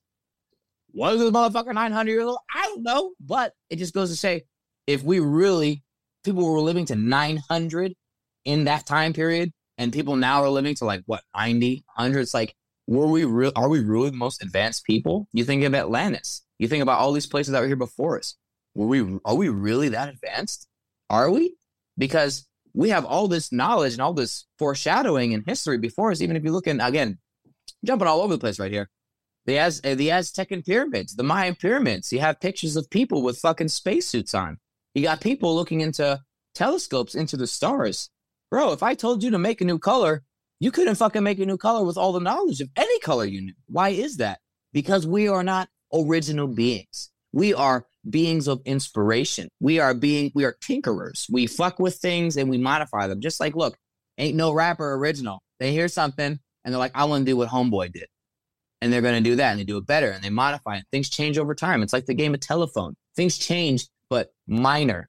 Or whether it be through sports or fashion, everything changes little by little, but it's minor. And it's, man, dude, I could talk all day about this shit. I really could. No, I'm with you, dude. And I'm just sitting here kind of taking it all in, because I don't want to just be to stop you, I agree, because I'm just yeah, keep it coming. When I used to work at Whole Foods, I was tricked into being a vegan. I don't talk about this that often because, I'm sure there are people who have found a way to make it a healthy lifestyle. Don't come jump down my throat if you're, whatever. But I'm with you, dude. The choice that I made, first it was no more soda, no more candy, all that crap gone, right? That instantly improved my health. That was a no-brainer.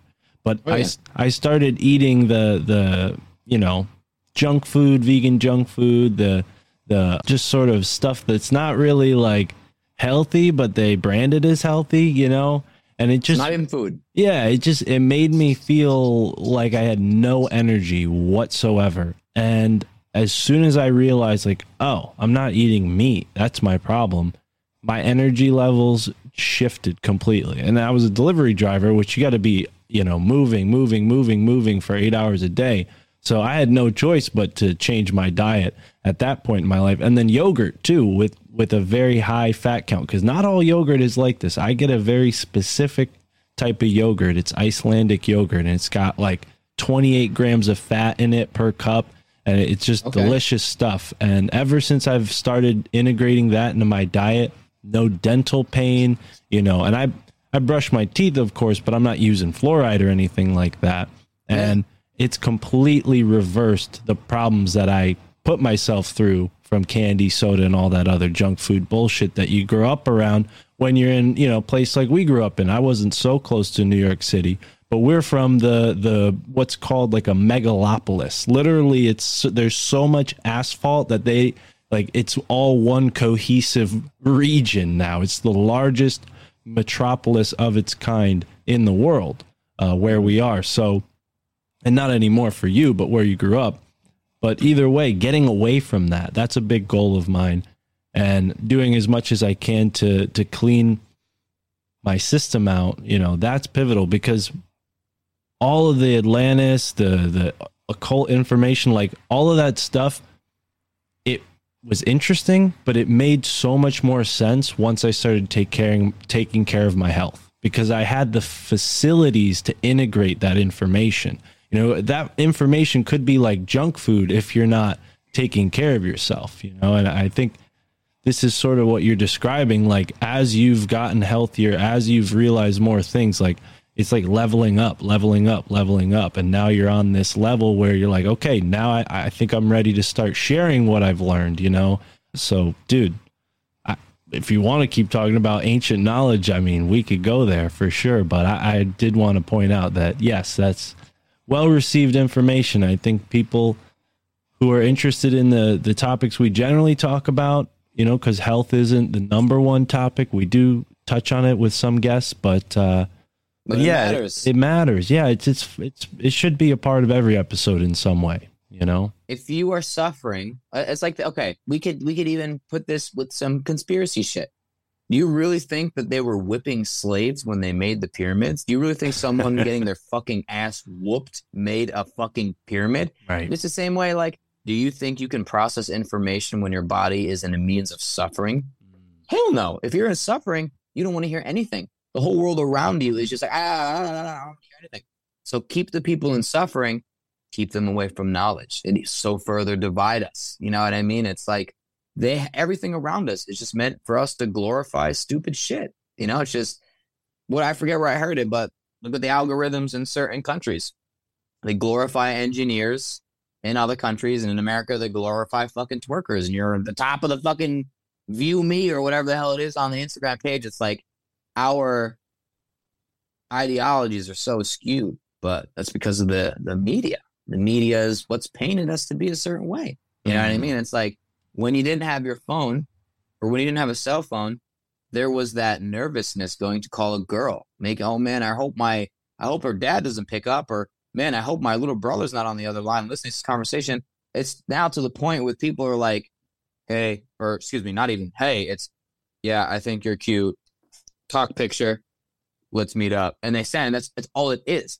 It's like, bro, the tides have fucking shifted in like the mind of people where it's like, we don't even value sex anymore. It's like to the point where, again, call me crazy. It's to the point where everyone's jerking off every day, getting rid of their fucking cum, their chi, whatever you want to talk about. That's you.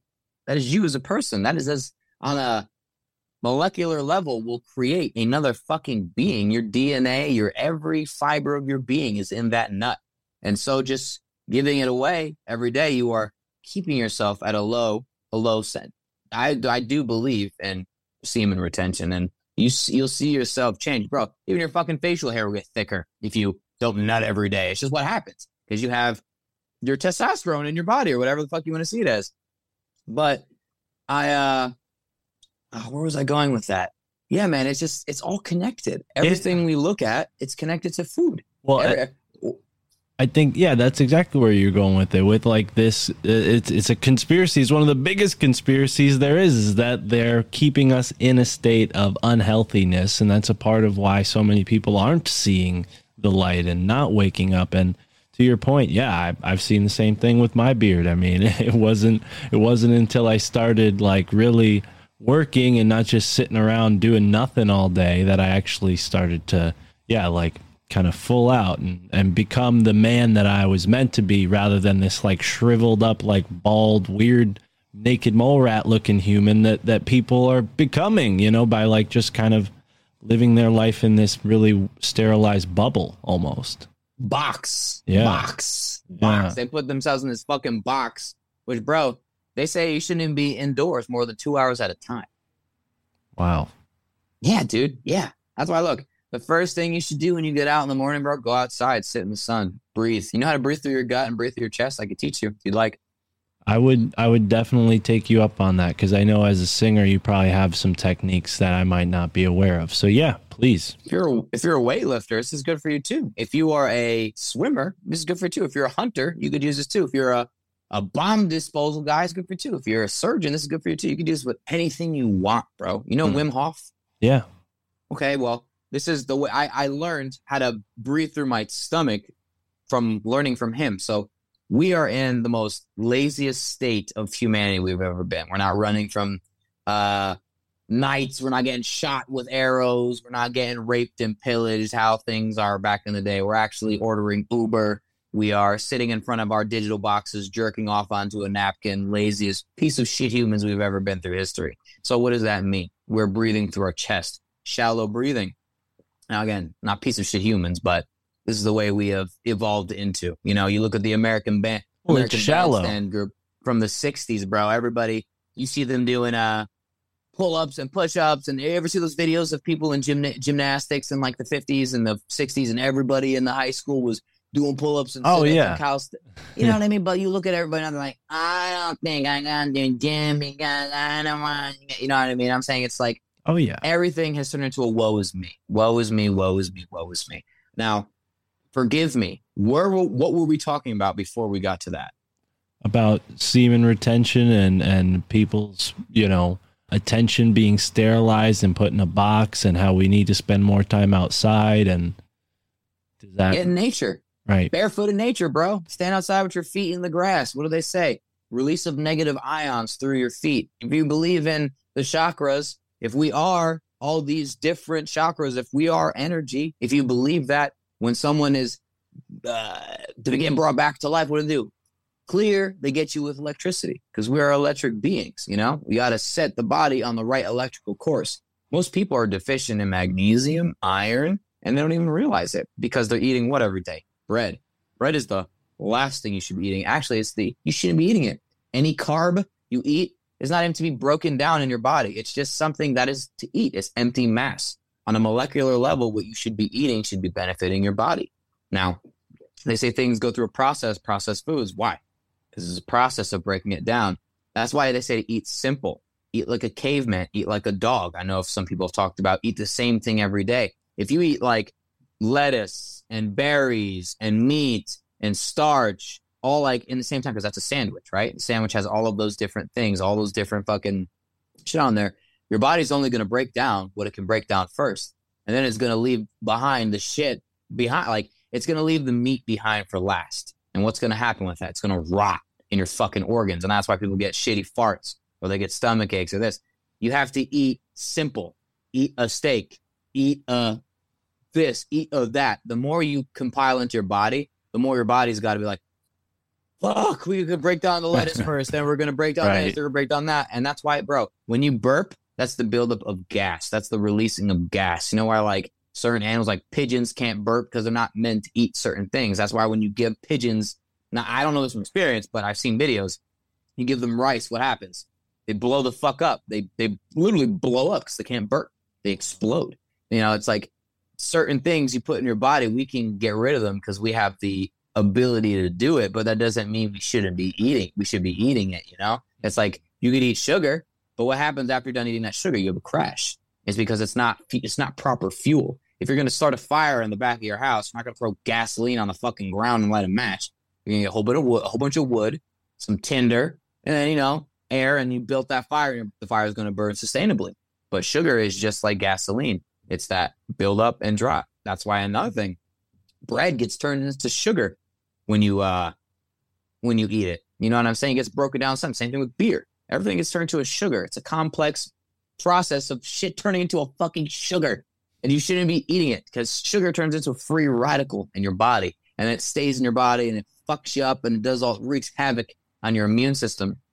And, most people, the thyroid is an involuntary muscle, just like the diaphragm. The diaphragm is the only way you can work out because, voluntary is, work out a muscle like this. to voluntarily work out an involuntary muscle when it comes to breathing, you need to exhale. And you can even feel that as you exhale. And if you're breathing out, you're going to feel that clench in your abs. That's your diaphragm. It's like a Cupid's bow right underneath your ribs. Yeah, man. So when we're breathing, I know I went off on a tangent on this. When we're breathing through our stomach, we're going to breathe with HO. So if you were to breathe in through your gut, you'd go. If you were to breathe in through your chest, you'd go, right? You can see my chest moving when I go, right? But if I was to breathe in through my gut, it would be, you see, you can't see my chest moving no longer. Now, when you implement both of them at the same time, you get belly chest breathing, which first we breathe out all the way. Breathe in through gut first, then breathe in through chest. Right there, you have all this oxygen in your body, right? Say you're about to go lift some heavy weight. Say you're about to go run a mile. You could do this breathing before you go lift that weight, go run that mile. And you will find yourself over-oxygenated. You will feel your blood vessels begin to tingle in your body. You'll feel like it's like a sweat or like a tingling sensation. And that's just the over-oxygenation of your blood vessels. Because as you begin to do this belly and chest breathing, you're going to start feeling like, oh my God, I'm getting a little lightheaded, because you're not going to be used to the amount of oxygen you're getting. Because again, we're at the laziest we've been in humanity in X amount of fucking years. You know what I mean? We're breathing through our chest. We're shallow chest breathers. So if you can conquer your breathing, you can even do more with your body. You can run more, lift weight, lift heavier weight, control your fucking emotions. Because again, breathing does what? It resets. What do they say? Go breathe, go relax, just breathe, that hippie shit. Well, it's the truth. To reset your emotion, which Wim Hof has learned, homeboy climbed Mount Everest in his underwear. People need oxygen tanks. People need state-of-the-art gear. He did it in his underwear. And not only that, he teaches normal, everyday Joe Blows to do the same shit. You know what I mean? So is there a anointing of power? No, it's people learning something and giving the information away. Here we go. Right back into conspiracy theory. What does pharmaceutical company do? A patient cured is a customer loss. So of course there's going to be all these fucked up things to fuck people up and continuously keep the wheel going. You know what I mean? It's like, I know this girl, her brother passed away, and the hospital they deemed it as COVID when he passed away. You know what I mean? It's like, dude, the guy died from, I think it was some random thing. I forget what it was, but the hospital deemed it as COVID. You know, and it's like his appendix burst and it was COVID's fault. You know, he got in a car accident and his neck broke and the internal bleeding was because he had COVID. You know what I mean? It's like all this crazy shit. And, you know, my sister's a neonatal nurse and she works in Georgia. And she hears people talk all the time. And, you know, she doesn't want to speak about it, but doctors get paid X amount of money to diagnose people with COVID. And it's like, don't you think that's an interesting thing? It's like, when I was on tour, look, I did tour when the COVID thing happened. And again, this was after I said, I will not tour if I have to be vaccinated or whatever, this, that, and the other thing. And I was the only one on the tour package that wasn't vaccinated, or along with our photographer. And we were the only two that didn't get sick the entire tour. Everyone around us had the sniffles. Everyone around us was like getting tested every day, doing the fucking inoculation through the tests or whatever. And it's like, it's very interesting to me that for someone who was told they were going to die for not being vaccinated, it was quite all right being around thousands of fucking people on a daily basis. And the people who were vaccinated were the ones that were getting sick. And I just find it very peculiar. Yeah, I agree. I hadn't been sick for the past 5 years. And I think this apartment that I moved into got to me a few weeks ago. I was like bedridden, just no energy. And this apartment that I'm in is just, it's kind of in suffering because like the sun is behind me all day. It kind of hits the whole apartment. And then, you know, outside is concrete. I got to hit the road just to get to a spot in nature. And that was never my life. When I grew up, my parents, they had like a backyard. And, you know, when they split up and I started living with my mom, you know, there was a yard there too. So I was always, you know, connected to nature. And I really think that was responsible more than anything else for me not feeling good is I started to work on this podcast so much that I've withdrawn from nature. And yeah, I think I'm gonna be spending more time outside, especially now that it's cooling down. But yeah, that's where we engage with, not just this natural energy force, but our ancestors, our spirits, and these beings that you've clearly had a very strong connection to since visiting the Bledsoes. And yeah, man, it's fascinating. I really do believe that ultimately to be in the mindset to see, I believe to see beings of light is graciousness. There is no anointing of power. It's just knowledge. It's just knowing that, well, it's like manifesting. If you believe it, you can attain it. Well, if I believe it enough, then you're unlocking a piece of yourself that's opening up. It's like, look, when you're in a bad mood or a sad mood, how do your dog and your cat know to come sit by you and give you grief or give you comfort? Well, you're the energy you're emitting from the state of consciousness you're in, emotion. Your animals can feel it, The same way that they say cats can see beings of energy and they pay attention, I believe that as well. The same way that children are in the state of theta to the age of 7, and then from there on, you turn into yourself. It's like you like wake up and you're in your body, but before that, you're playing in mud, you're talking to invisible people, and everyone's telling you you're out of your fucking mind. But are you out of your mind, or are you just more connected to source because you're in the state of theta? Now you can access theta. Theta comes from when you're first getting up in the morning and when you're just going to bed at night. What this means is it's like that feeling where you're feeling very tired and you're like, when am I going to fall asleep? If you can fight that and you can sit there and you can meditate through that and you can reprogram the subconscious mind and reprogram your mind through, it's called meditating in theta. And it's been proven time and time again with many other, I think there's a lady called Dolores Cannon, and she's proved it through a lot of different theories and a lot of different tests on people. I think it was over 100,000 neurological studies she did on people that, just through deep sleep hypnosis, she could have people revert and recall information just through hypnosis. And she would wake the people up and they would watch. She'd have a video for a recording of them speaking, and they'd go, I wasn't speaking. Just, well, you clearly were speaking, and this is everything you said. And, that's how people, I believe, they go through like regressions, past life regressions and all that stuff. But yeah, I know that I'm a bit of a vomit cannon with this information. But yeah, man, I feel like that's what I wanted to add to that. Yeah, no, not at all. Thank you. You gave me a chance to collect my thoughts, and you added more to the soup that is this conversation. I don't think it's vomit at all.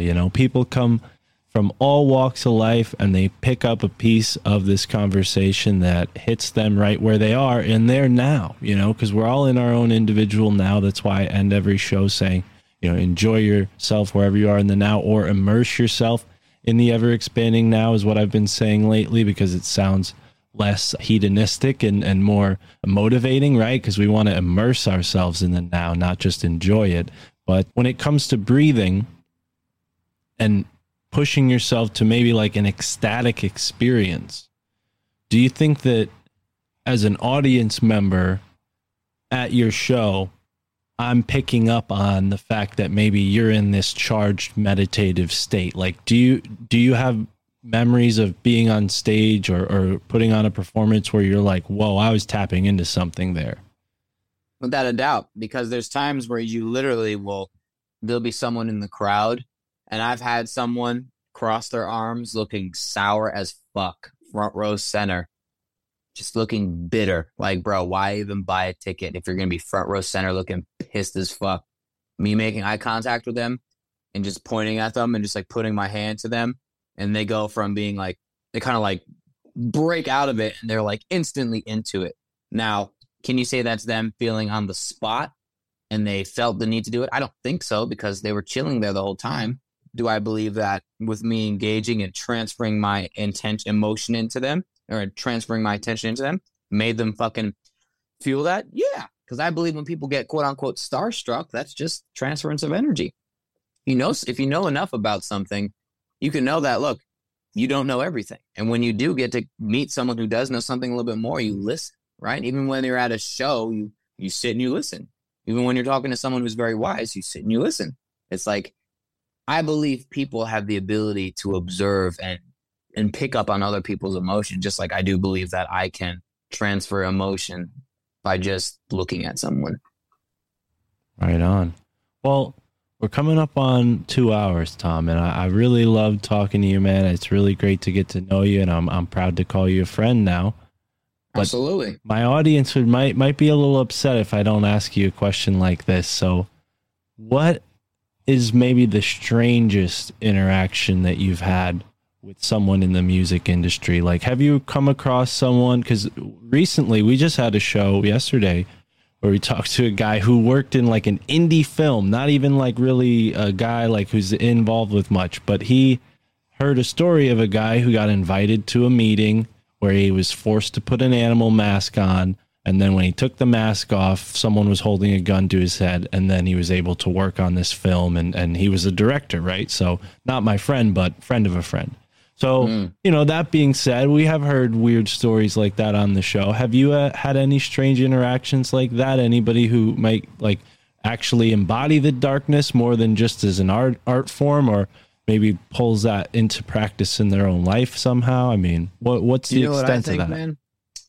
I really do believe that a lot of these people that are doing this music shit, whether they're in the macabre, which is like, there's some black metal bands that know of the darkness and they know about black magic and white magic, black magic being the sacrifice of something to gain, white magic being the service to others to gain. There's people that know of that, I believe, but I wholeheartedly in my fucking soul believe that it's the people who are dictating the bands, the managements, the management companies. It's kind of like, there's one of the biggest industries, or the biggest label in my industry. Do you know what they're called?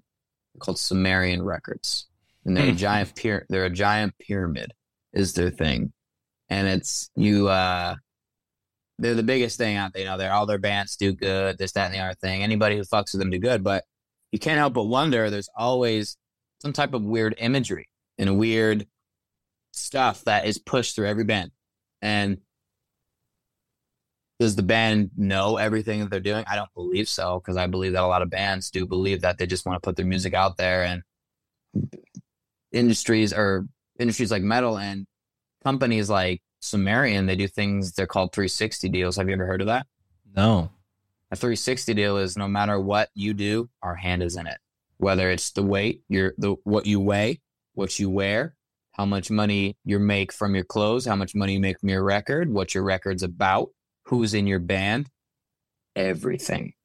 Now, when an industry like metal in itself is a niche group, already doesn't have a lot of management companies, but a management company who wants to have that much dictation over everything. And again, some weird imagery comes from a lot of stuff, and from that shit, could be anything, man. Could be me being conspiracy theorist, could be me being, well, I do have an idea of imagery and dark imagery, and a lot of it is portrayed through a lot of these bands, and I do believe it is the people above them that are telling them what to do. Now, there's only certain companies, like the only one I can really say is Sumerian Records, again, because that's the most obvious smack in the face shit you can get. It's Egyptian, reference. They have absolute control of every artist, and they push some weird imagery through their music. So yes, I do believe there is darkness in the industry, but it is at a higher level. Wow. Yeah. Thank you for sharing that insight. I know it's probably not comfortable necessarily to talk about, but you're very brave and courageous.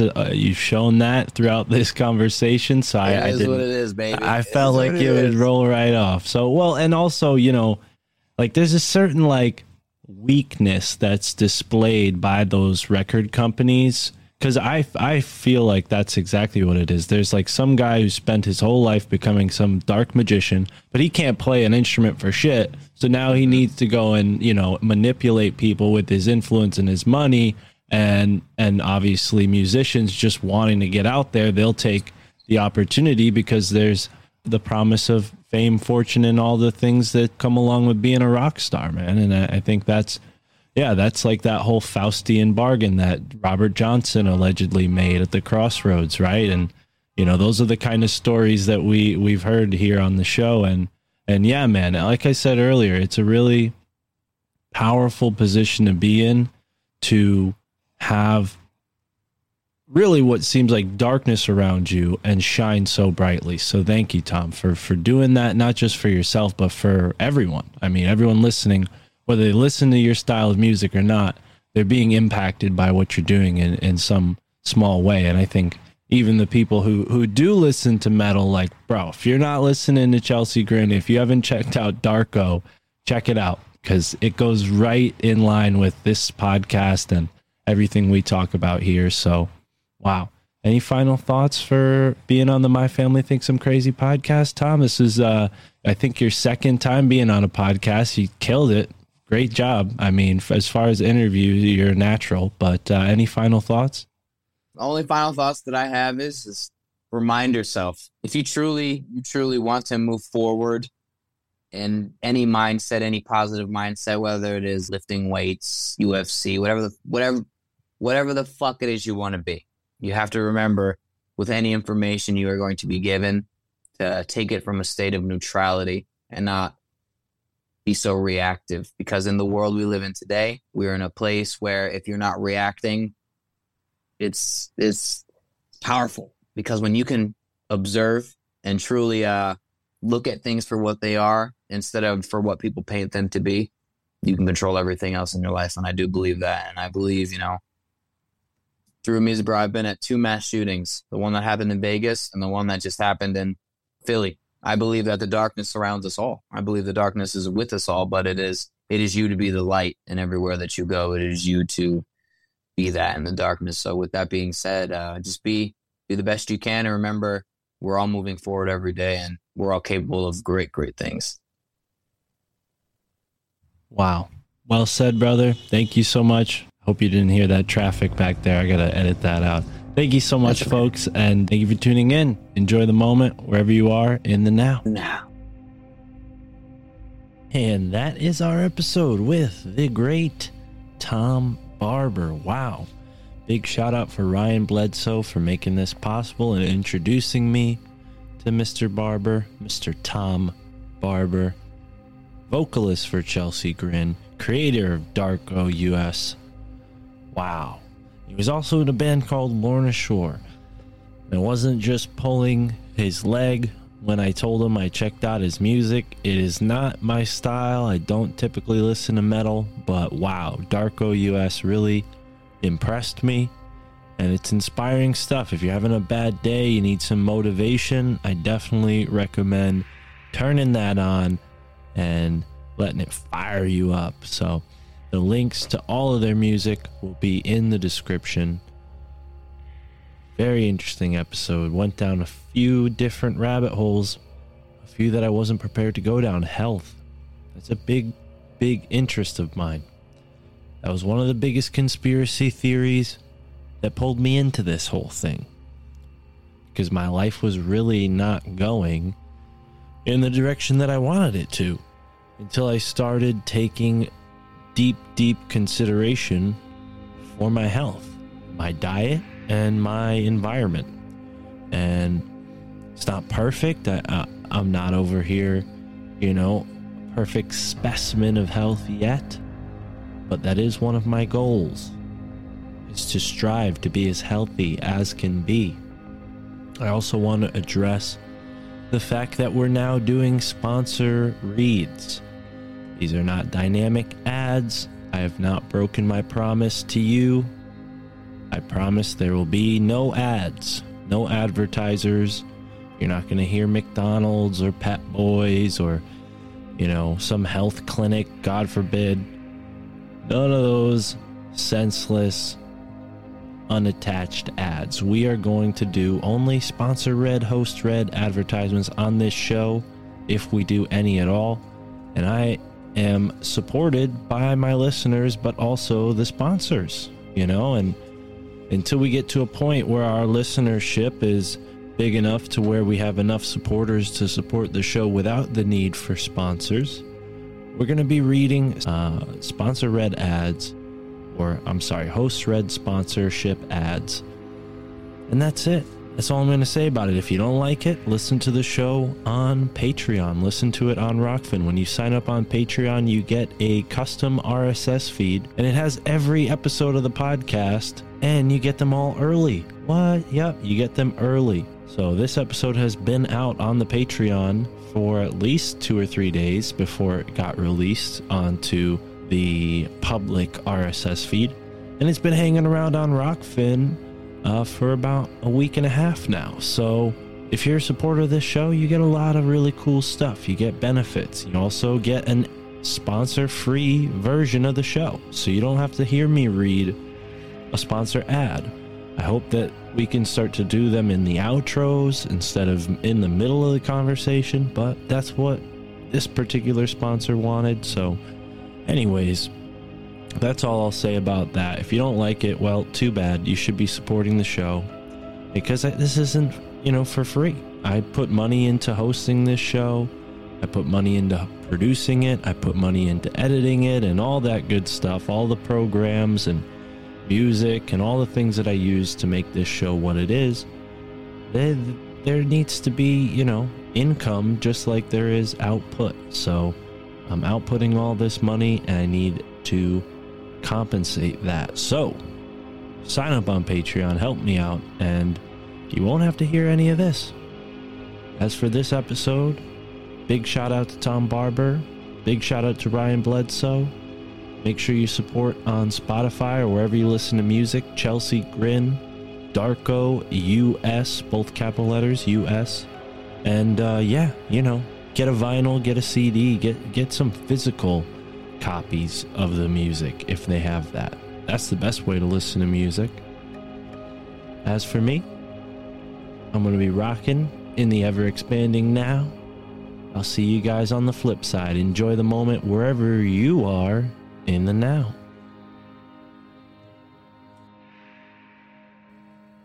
Normally we close out the show with a rap song from Luke Halizna, but today our very special guest Tom Barber has allowed us to play one of his songs from his new musical project, his new band Darko US. So enjoy this song titled Insects by Darko US.